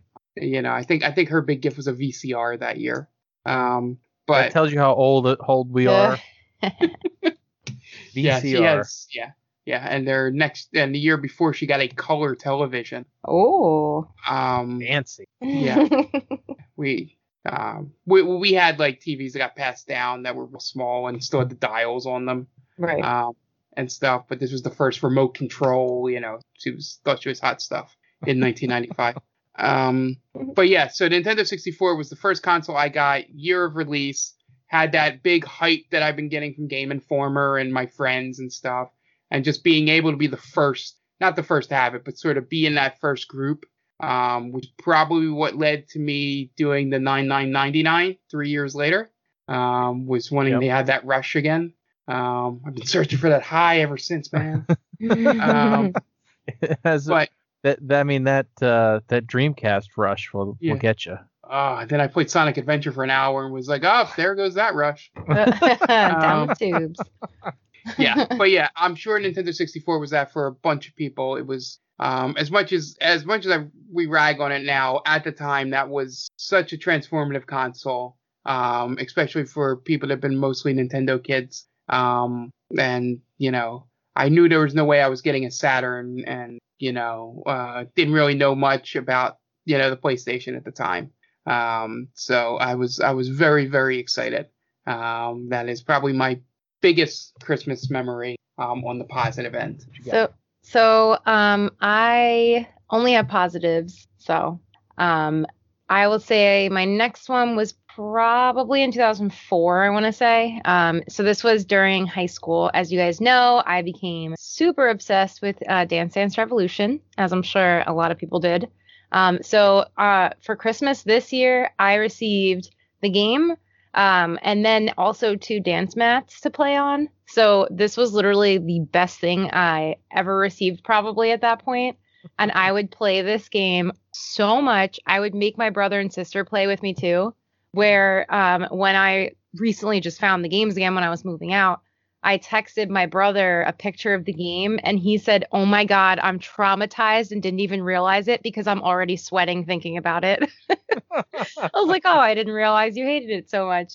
But this is one of the best video game gifts I think I received. And I obviously still have the games today. If you guys saw us playing during Extra Life, you would know that. My dance mats, unfortunately, broke eventually, but I did get new ones. So I am still on the DDR grind. I couldn't tell you how many dance mats I broke back in the day. Yeah. They just broke so easily. They did, yeah. If you folded them the wrong way and just like stored them, they could just break. I think a mouse chewed through one of mine in my family room at one point, so that was sad. But yeah, this game I was obsessed. I originally started playing it in an arcade, and then my friend owned it, and she didn't have a dance pad though, so she would just play on the controller. And I'm like, man, I really want this game so bad. And I opened the game and then saw that I had the dance pads. And I was like, oh my God. I used to play this like before my volleyball games in high school. And it used to like warm me up. And I swore that I played better when I played DDR before I like went to my games. I was a nut. This was a great Christmas. Yeah. We played DDR in gym class one time. Are you serious? That's awesome. Yeah. We had like one of those smart kid gym classes, and somehow I was in it. And our gym teacher like took suggestions from us because not a lot of people were athletic in this class. Mm-hmm. So they said, well, we should try this. We should try DDR. And she didn't know what it was, and she was interested. So somebody brought in their PS2 and the dance mats and everything else, and we played DDR for gym class. That's so cool. First of all, though, you do have to be athletic to play that game. At least a little bit. Like, you need to really move it. Yeah, but there's a difference between being athletic and playing a sport and being athletic enough to touch the buttons on the on the floor pad. Yeah, that's a good point. No offense to anybody, but there's a big difference. All right. I guess I'll move on to me. This is going to kind of date me a little. In 1990, I received my NES. Now, I didn't realize at the time that this actually was not a present for my parents. My uncle, actually, he was like the young, cool uncle. I know about that. You are the young, cool uncle, aren't you, Mark? Yep. There you go. He purchased an NES with the Zapper, and then 2 games, which you guys have now grown to hate. And he also got like a steering wheel, which should tell you which one of those games was. So I got Days of Thunder, Top Gun, and Mario and Duck Hunt, because Mario and Duck Hunt was a pack-in with the Zapper. And it's so funny because I just rewatched like the Christmas video because I was curious as to how it went. And I was excited, but I don't think I understood exactly why I was excited because I was still young. I was like 3 or 4. And I would have been 4 in 1990. So I was still kind of not understanding what a video game was, but at the same time I was excited because he was excited to give it to me. Does that make sense? Mm-hmm. And I wasn't even the first person to play it. My uncle and my dad played Duck Hunt like for hours that day. And there's video evidence of it. So I know because I got so many cool presents that year that Nintendo was like not the coolest thing I got because I didn't understand that it was the coolest thing at the time. But looking back on it, I'm glad I got it, and I'm glad I still have those games, even though you guys hate me because I have those games. Oh no, I have an entire what's it called? Flash drive full of every game ever made for that system. So no. But yeah, the NES. To be honest, I don't remember when we got our NES. We got it around the same time as you because we got it and sometime in the near future we got Super Mario 3. Yeah. So would have been around the same time as you. But so I don't remember if it was a Christmas morning opening thing or if someone just got it for like, hey, here's an NES, and just gave it to us at some point during the year. But I do remember that was the moment when I got, because I had been playing some Atari 2600 before that, and I can attest to you, Tom, that I didn't know what becoming obsessed with something was. Back then, but I knew like I have to play everything that's sort of similar to this thing. And it just led me to where I am today, being a very cool uncle on this very cool podcast, talking about video games all the time and doing the things we do. And I don't think it would have been started probably just like you without that first console being an NES. I think if we were a little bit older, we probably wouldn't be doing this, unless if we were like, I don't want to say uber nerds because we are kind of uber nerds. Yeah.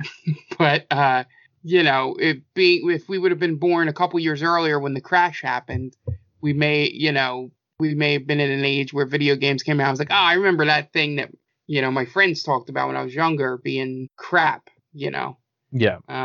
But yeah, I feel like just like you said, I don't know. I didn't know why I was excited at the time, but it was definitely a transformative system for me. Yeah, for sure.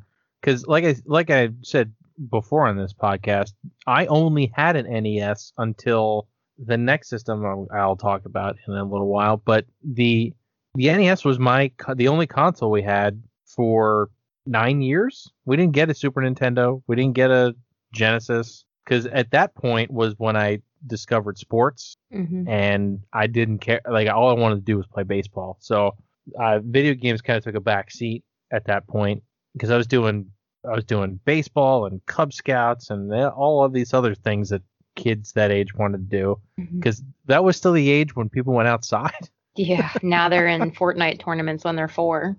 Right. So Gotta start young, Jen. I know. It was a little different back then. Yeah. I still enjoyed playing outside more than video games, but I would eventually learn to love the video game. All right, Mark, what do you have your last one? Yeah, so my showstopper, my bad one. Have any of you guys? I would hope Tom has heard of this, but has any of you guys heard of the Tiger Electronics R-Zone? No. R-Zone. No, I know the Tiger Electronics handhelds. Yes, so the R-Zone was this thing that came out in like 1995. I don't know what the purpose was, but I was purchased the one that came with the headgear. So, oh no! So I think I know what you're talking about. So it strapped to your head and had a little flip down LED screen over your eye, and you played it with the controller. And it was red like the Virtual Boy. I had gotten that with Virtua Fighter 2. And I'm looking at the list of games to try to remember. It was right. It was. And it was basically just a Tiger Electronics handheld, just over your one eye. Yeah, it was supposed to be like a virtual reality. Was what it was supposed to be. So I got Virtua Fighter 2, and I think the what's it called, the Daytona racing game. I think is what I got for it. I only remember the fighting game because the reason I brought this up as a bad one and one of those that I really wanted this to be good. Like, my mom was so excited to give it to me. She was so proud of finding it. And this new thing that was supposed to be new and cool. And I'm like playing it. Yeah, it's awesome. Yeah. And then, I don't know, 2 weeks later, I didn't replace the batteries in the controller and just never played it again. I still have it. It is in storage right now. Wow. That's a cool, thing to have, though. That is cool. Yeah. But it's probably the worst system ever created, short of the Virtual Boy. Or the Jaguar. Yeah, I think my version, the head strap one, was probably worse than the Virtual Boy. Just because it just didn't look good. You can look it up. Just look up R-Zone. I'm looking at it now. Yeah. So yeah, it looks like there was 2 versions. There was one with the flip down over your eye, and then there was also like a projection one in the controller. Yeah. Where it projected onto a screen attached to the controller. Yeah. So yeah, that I got on Christmas and wanted. This was the year before the N64, so maybe that's why that memory was amazing. But yeah, it was one of those that, mom trying to be hip and cool. Well, she was. It just it wasn't her fault. Yeah. Just missed the mark. And then I think from that point forward, she decided, I'm just going to ask him, or make him circle things in the Toys R Us Big Toy Book. Mine was the JCPenney Christmas catalog. Yeah. So God, kids don't get the Big Toy Book anymore. It's so sad. No, they just have Amazon lists now. Yeah. Boring. I will tell you, I got a Christmas catalog from Amazon. Yeah, actually I did too, and it was awesome. Yeah. I looked through it like I was a kid. I was like, this is so cool. Why have they not done this before? Yeah, exactly. And it's but yeah, so the R-Zone, feel free to look it up for any of you out there and just see the terrible things that were thrown into the video game marketplace in the mid 90s. Well, that's when video games were the thing. So if you didn't have your own, special thing out, you were going to get left behind. Yep. Yeah, before they figured out how to actually be a legitimate industry. You know, because nowadays there's a lot of riffraff, but it's like all connected riffraff, like It's all all the stuff that comes out with like 50 games in one and all that. Oh yeah, all Um, the Chinese mini system things. Yeah, but they all are somehow connected to a system. This was the Wild West days of just things coming out that were brand new ideas that were nowhere near ready for consumption. Yeah. Like the was it the Sega Ring or whatever that was supposed to be like you play fighting games in it and you punch over the thing. Oh yeah, I remember And that. Where you'd stand in the middle and you'd Yeah. put your hand over directions or buttons. Yeah. Oof, that was Yeah. not Yeah, good. it was like so undercooked stuff that would make Cyberpunk look good. Back then, that's called a callback, folks. So that's why I want to end with the R Zone, because it was the most good intentioned Christmas gift I ever gotten that I still remember to this day and still have. I don't know if I have any of the games, which would make it virtually useless. I was gonna say, good luck finding any too. Yeah. I mean, I'm sure if at too many games, I could walk up to somebody and go, "Hey, you got any of that R Zone?" and just and find somebody who could point me to someone. I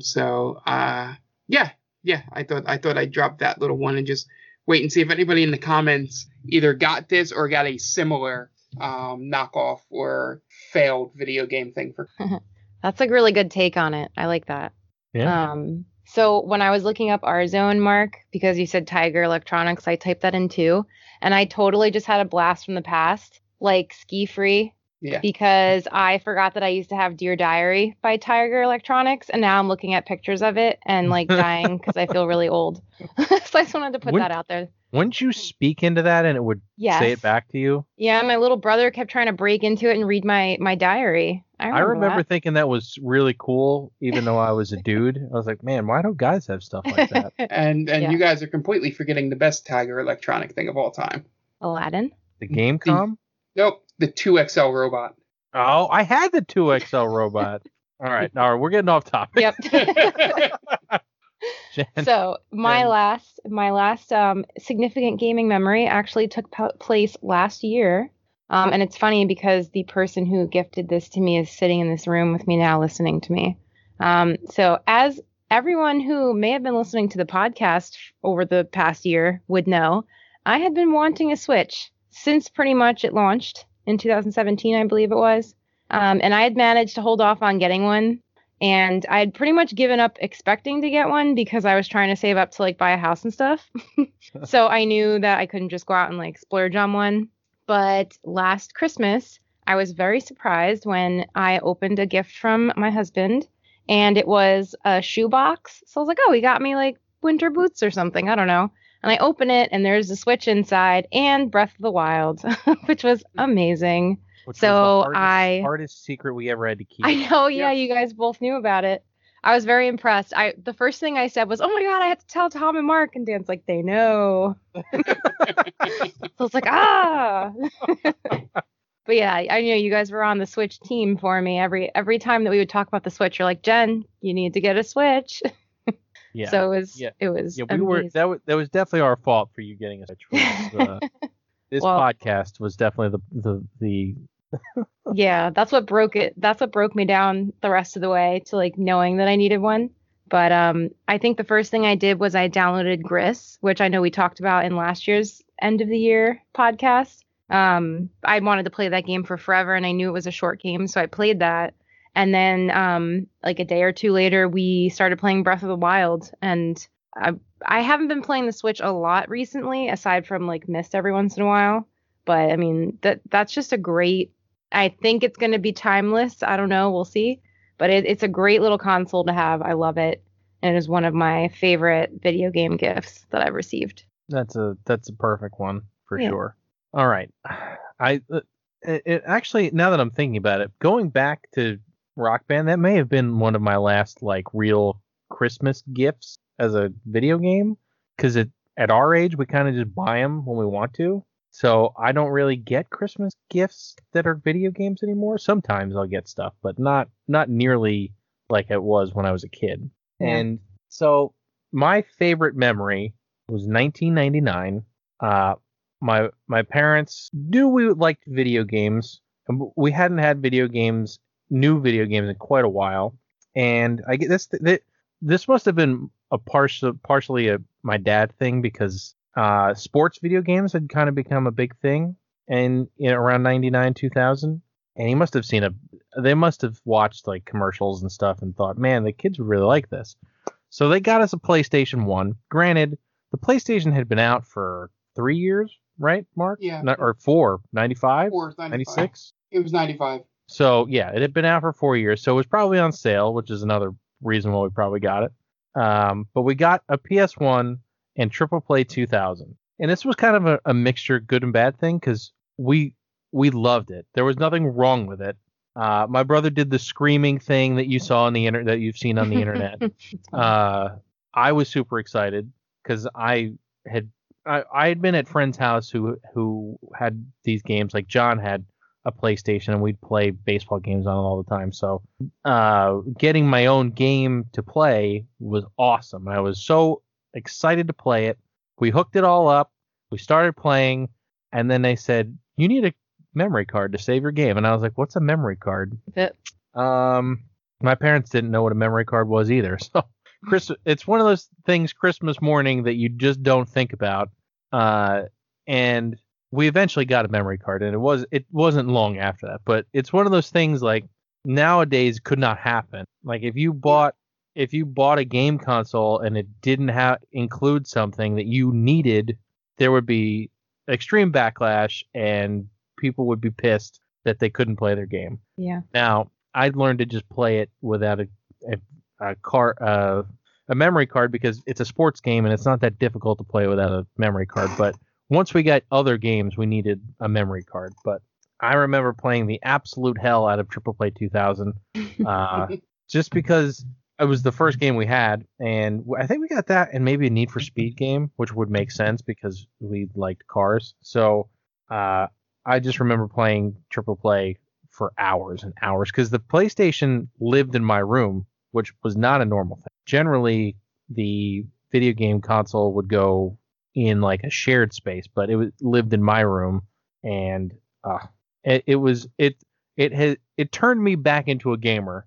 1999, getting that PlayStation, because before then, like I said, didn't really care about video games. I found out that sports video games were a thing, and that got me back into video gaming. And then, eventually Final Fantasy VII I played, and it was all downhill from there.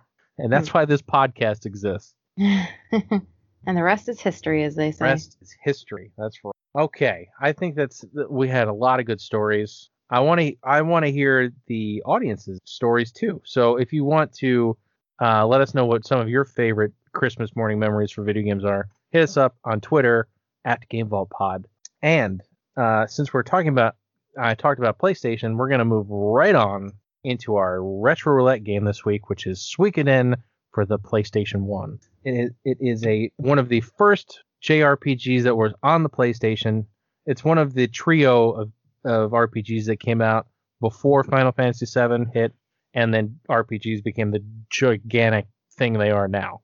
Yeah, basically, and it's interesting to go back and look, and we'll get deeper into specifically this game, but those three games and what they looked like compared to Final Fantasy VII and everything after. Yes, it's like a totally different world. They were still working off of the 16-bit RPG at that point, that formula. And I mean, granted, 3D games weren't really a thing when these games came out, so it makes sense how they looked. They looked way better than a 16-bit game, but at the same time, they were still using that same formula. All right, Jen, were you able to get any playtime on this guy? Yep, about an hour or so. Okay, that's good. That's a good amount for this game. I think we had gone through, and Jonathan had told us that it was about a 20-hour game. So getting an hour in, definitely a good sample size. Mm-hmm. What are your thoughts? So I mostly have positive takeaways from the game. I'll start out by saying that my absolute favorite aspect of this game is, no surprise probably because I've said it a few times, but the music in this game is just awesome. There hasn't been a time, either me watching you play or playing myself, where the music has gotten on my nerves or like made me annoyed at all. It just sounds so great. Every time it changes to a different, song depending on where you go, it just is somehow like better than the last background music that was playing. I really want to see, I haven't done it yet. I want to look on YouTube to see if, I'm sure somebody has saved the soundtrack of the game by now. So I really want to see if I can like find it and listen to it, because it's so good. Yeah, I 100% agree. And I'm sure you can find that soundtrack somewhere. Yeah. Whether it be legally or illegally. Virtually. What did we say virtually, before? yes. Aside from that, I think the background art is really pretty. There's a lot of nice use of color in the game. You go from a lot of warm color palettes to like really cool color palettes, walking through a doorway into, the next screen.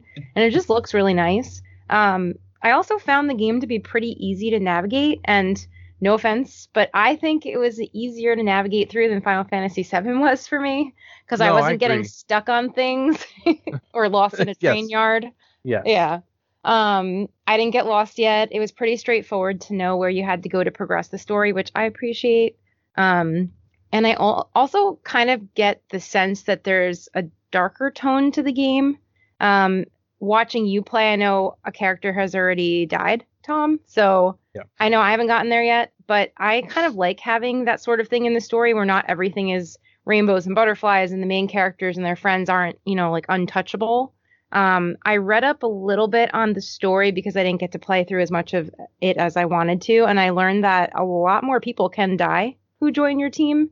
And it's pretty much like your actions can have those kinds of consequences, which I kind of like. And I wasn't expecting from this game, honestly. I found that to be pretty impressive. But my most positive takeaway by far is that the dragons sound like elephants. That was ridiculous and surprising, and I loved it. It was hilarious. Negatives, I really don't have many negatives. I think I just would say at times that there's a lot of dialogue and it can get a little slow. But that's something that I didn't hate necessarily. It was just at times I wish it was a little bit quicker, but that was pretty much it. Oh, and then Ted looks like he's melting, so that bothers me. That was about it. Yeah. I'm glad you enjoyed it. I feel like this is, especially since I'm going to continue playing it, I feel like you guys are going to enjoy the story. Yeah, I'm looking forward to that. So, from my side, I played a little bit longer than Jen. I got up basically to the end of the first stream with you, Tom, when I played through. I agree with just about every point Jen said. Music is amazing. I'm finding that I'm getting more and more into that stuff the older I get and playing games. Is that if music's got to be really good for me to get sucked into it, which is one of the reasons why I look forward to Trails every week. The positives, I like the combat. I like the idea that you can just hit free will and it would just go through a battle round quickly. I think that was a pretty cool thing they should have kept in to most games going forward. I'm surprised that didn't really exist in any other RPGs that I've ever played. There's not really, I've never played an RPG where they're like, oh yeah, it's just automatic. I think the closest I can think of is in Earthbound, where if you're way too over leveled, they just like automatically win. Like you don't even have to fight the battle. The only thing I can think of that I played myself is Final Fantasy 13, where they actually had an auto battle feature where you would just hit auto and it would do it itself. But other than that, I can't think of anything that that worked out around by itself. Yeah, and the difference between all these games we mentioned is Final Fantasy 13, there wasn't really much of a place to grind, so that auto battle really didn't come into play. And, the Earthbound one was just so you didn't have to sit around and grind.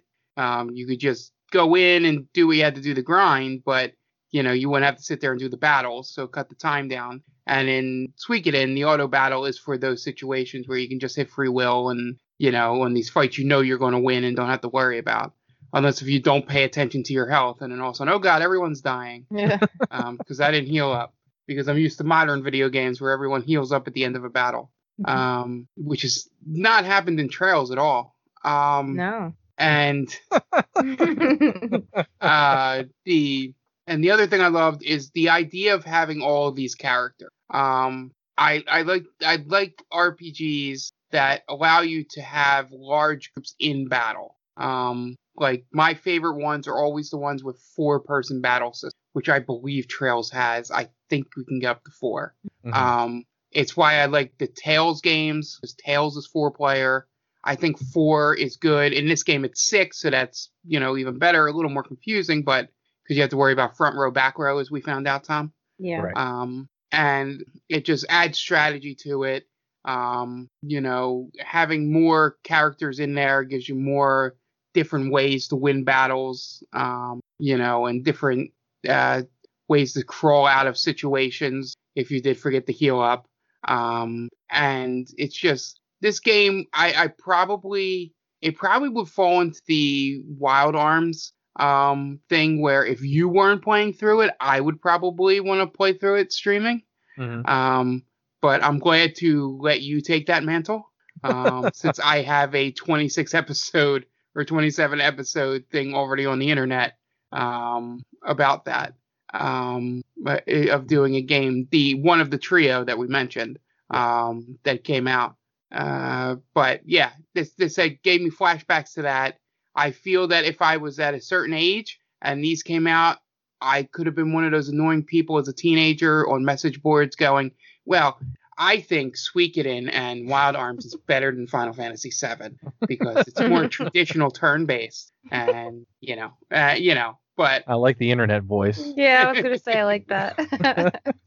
And just I could have, and using a term from nowadays, I could have been a big time stan for them, because I seem to be drawn into playing those games in full, going back to it, than I was at any point playing a game like 7 that I've beaten. And maybe that has a little bit to do with it. But, and it could also be because I'm a big fan of 6, and being 16-bit and these being a little bit closer to that, maybe that's why they draw me in a little more. But I'm glad to just see you go through the 20 hours, since I am already playing Cyberpunk, Trails, and, other games that'll be coming out shortly, or maybe I'll give Valhalla at some point, that I don't need to add a 20-plus hour game from 1996 into my things I need to play in the little time I already have. But I'm glad to see. I'm glad that you're playing it, because I want to see it through. But I'm also very excited to hear what, if any other thoughts you have that you haven't expressed in the streams to us, Tom, about this game. Well, yeah. So on stream, I've mentioned the music. I'm really enjoying the music, and the battle system to me is very interesting. I haven't played an RPG that has a battle system like this, where you have to pay attention to front and back row. Usually front and back row is usually something arduous and it doesn't really matter all that much. But in this game, if you don't have your guys set up in the correct position, they could not even attack, which I learned on stream. Yeah. And you won't get the full extent out of your party. You have to make sure that your melee attackers are in the front row and your ranged attackers are in the back row, or else they won't be able to attack. And I do like the fact that your ranged attackers can attack front and back row on the other side, though, as well. But so far, the story has really gotten me. I was surprised at how quickly I was drawn into the story. A lot of interesting things happened immediately. Mm-hmm. You gain and lose characters a lot throughout even like the first hour of gameplay. You get double crossed immediately by a guy you think is not going to double cross you, so it's pretty interesting. And a guy you very much think is going to double cross you. Right. Yeah. And like Jen said, you find out dragons sound like elephants in this world. Oh, something I like that's actually really simple about the game is the world map. Generally, in like 16-bit RPGs and some later 3D RPGs, it's so easy to get lost on the world map. In this game, they say you need to go northwest. There's only one place to go that's in the northwest, and you can't miss it. Which and Jen learned playing Final Fantasy 6 or 3, whatever you want to call it. Sometimes you can't find the entrance to places because it's like stuck in the side of a mountain there's like a little tiny black spot that you need to go through. Yep. So far, I have not experienced anything like that, and I'm very happy to say that. I will say that your sprite on the world map is kind of hilarious. It looks like an Atari, like 2600 character walking on a map. That's probably like the one downside, I'd say. The another little downside, I'd say, is lack of what's the word I'm looking for? There's not a lot of different characters that you'll fight. Generally, it's a lot of the same enemies grouped up the same that you'll fight, which can get boring. I like when they mix it up, but even it seems like you'll always run into the same group of enemies, and as long as you know how to handle that group of enemies, it'll be a cakewalk. You won't really have to worry about it. It also seems like I won't need to grind. This game seems kind of somewhat easy, at least in the beginning. I don't know how it will get towards the end. There may be a point where I hit and you have to grind for an hour or two just to get to the next stage of the game. But for right now, it seems like a somewhat easy RPG. And I don't mind that, especially at this age. Not having to grind for 10 hours to beat a game is I'll take that. Yeah, seriously.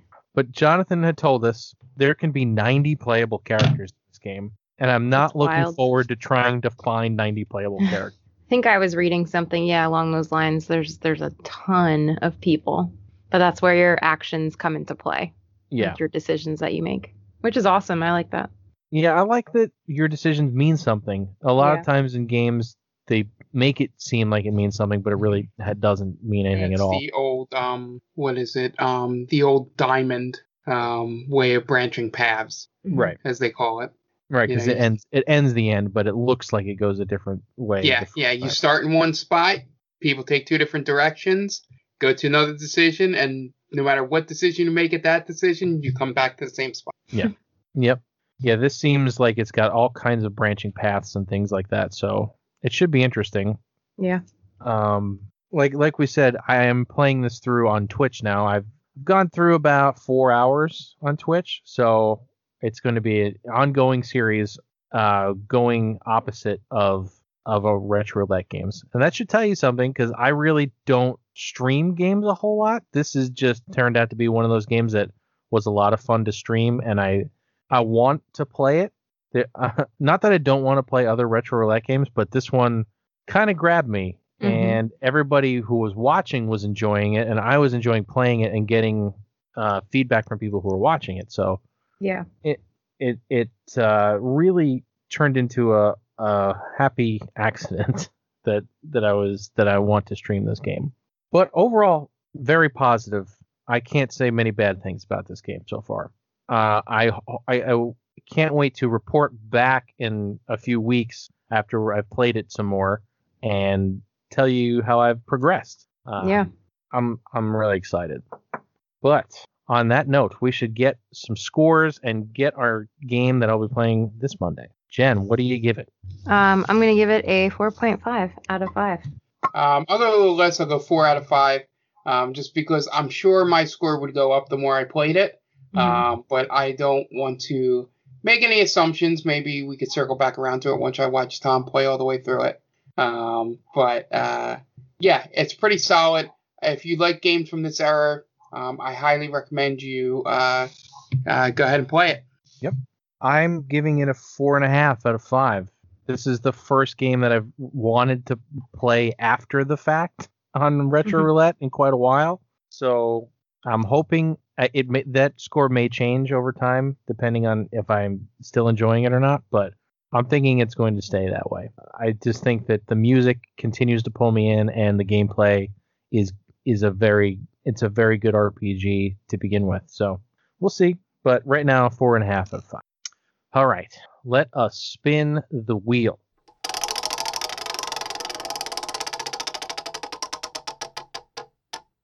Ooh, interesting. We're playing Castlevania 2 Simon's Quest for the NES.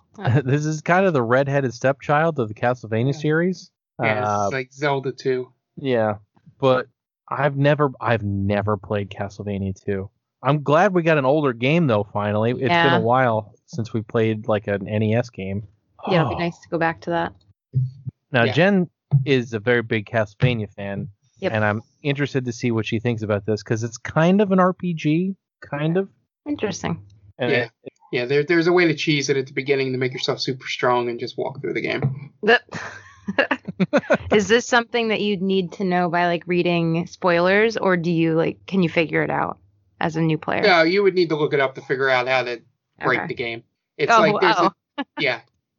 there's another game. I forget what it's called, where you can I think it's a Shinobi game or something like that, where you just get to this one area and all the monsters spawn in, and you can just sit and crouch and just keep using your weapon, and they just keep spawning. So you keep getting like experience points, and you don't have to move out. It's not in this game, but like it's one of those like NES, Super Nintendo, era games where, as we mentioned earlier, full circle for this podcast, bugs that didn't get fixed because they couldn't fix them with patches or anything that people just figured out and can cheese games. Yep.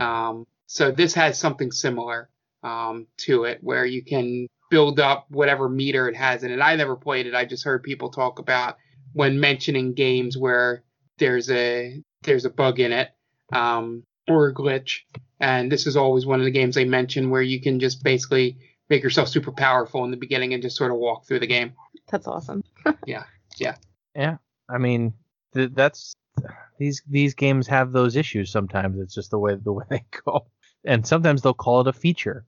Like those old games, when they found bugs in them and things like that, they just turn them into features, and the games are special. They call them special stages or whatever when things would break. But yeah, I think this is going to be fun. We have not played an NES game in quite a while, so loading this up, I think, is going to be a lot of fun. Yeah. So we got some housekeeping to do. Mark, do you want to tell everybody about Extra Life that we still have going on? Yeah. So we have our Extra Life campaign, which benefits the Children's Hospital of Philadelphia. We're currently at $770. So feel free to donate at tinyurl.com/extralife5. Well, our goal is $1,000. We're looking to break that. If I do, I will get a tattoo. If we get to 1,200, Tom has to play PT with headphones on. So try and make us get to that goal. I know it's a pipe dream at this point, but we can always hope. So you have until the end of the year, December 31st, 2020.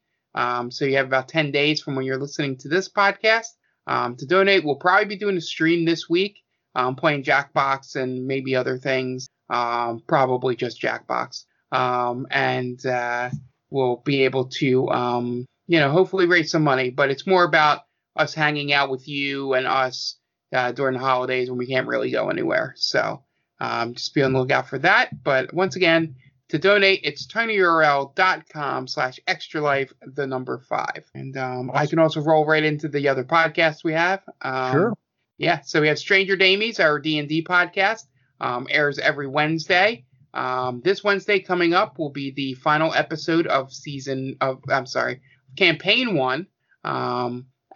So feel free to check that out. It's been a 3-year journey. We're proud for everything that we've done and you guys for coming along with us. We'll be probably starting campaign 2 sometime in January. We have 2 scheduled episodes after this one. We're going to have our Talking to Strangers episode, which is where basically it's a wrap up of the campaign where the 2 people on this podcast and everyone, the other ones that are on Stranger Damies, can pepper me with questions that they have unanswered, or branching paths or things like that. The only thing I will not mention is the any of the moments going forward that have not been resolved yet, especially the end of the next episode, just as a tease for you guys to listen.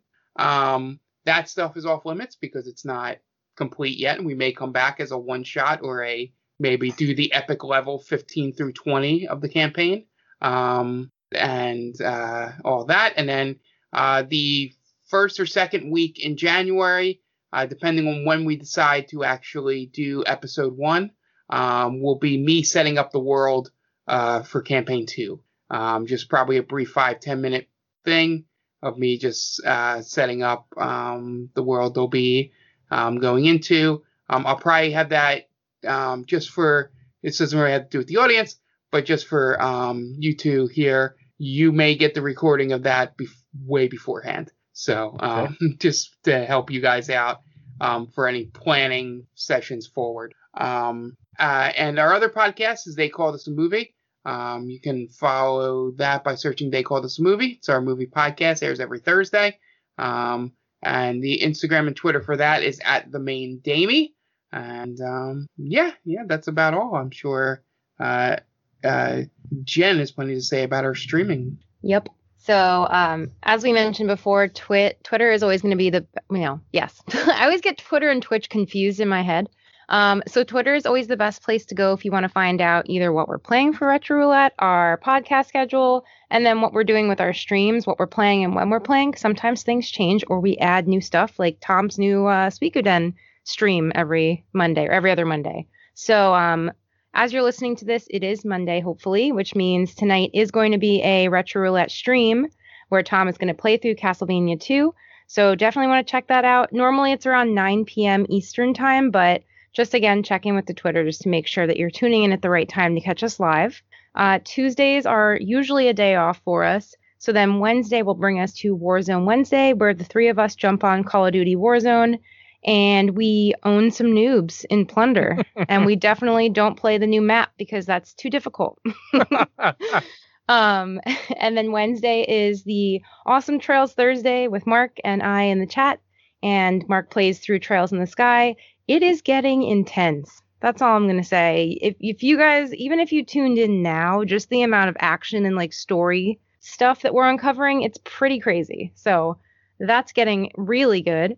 And then Fridays and Saturdays alternate depending on when we record this podcast. So this Saturday coming up for you guys will be Saturday Scream Stream. Oh, no, I'm sorry. It'll be Friday Fright Fest. I don't even know what's going on.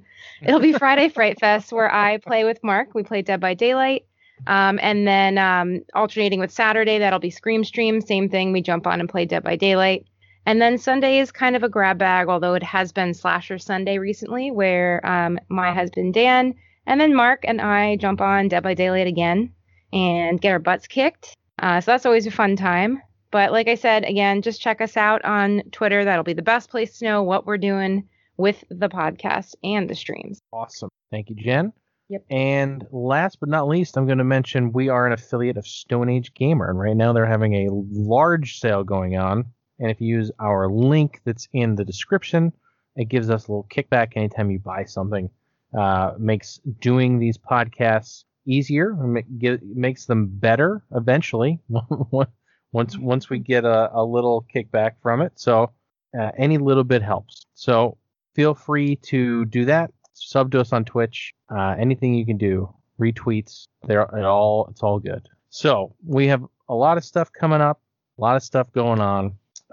This will probably be is this going to be our last episode before Christmas? Yes. So, Merry Christmas. I hope you guys enjoy your holiday.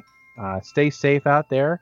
Don't put anybody in any extra danger than you already have to. And we will hopefully see you all in the new year. And for Mark and Jenny, I'm Tom, and we'll catch you guys in the next one.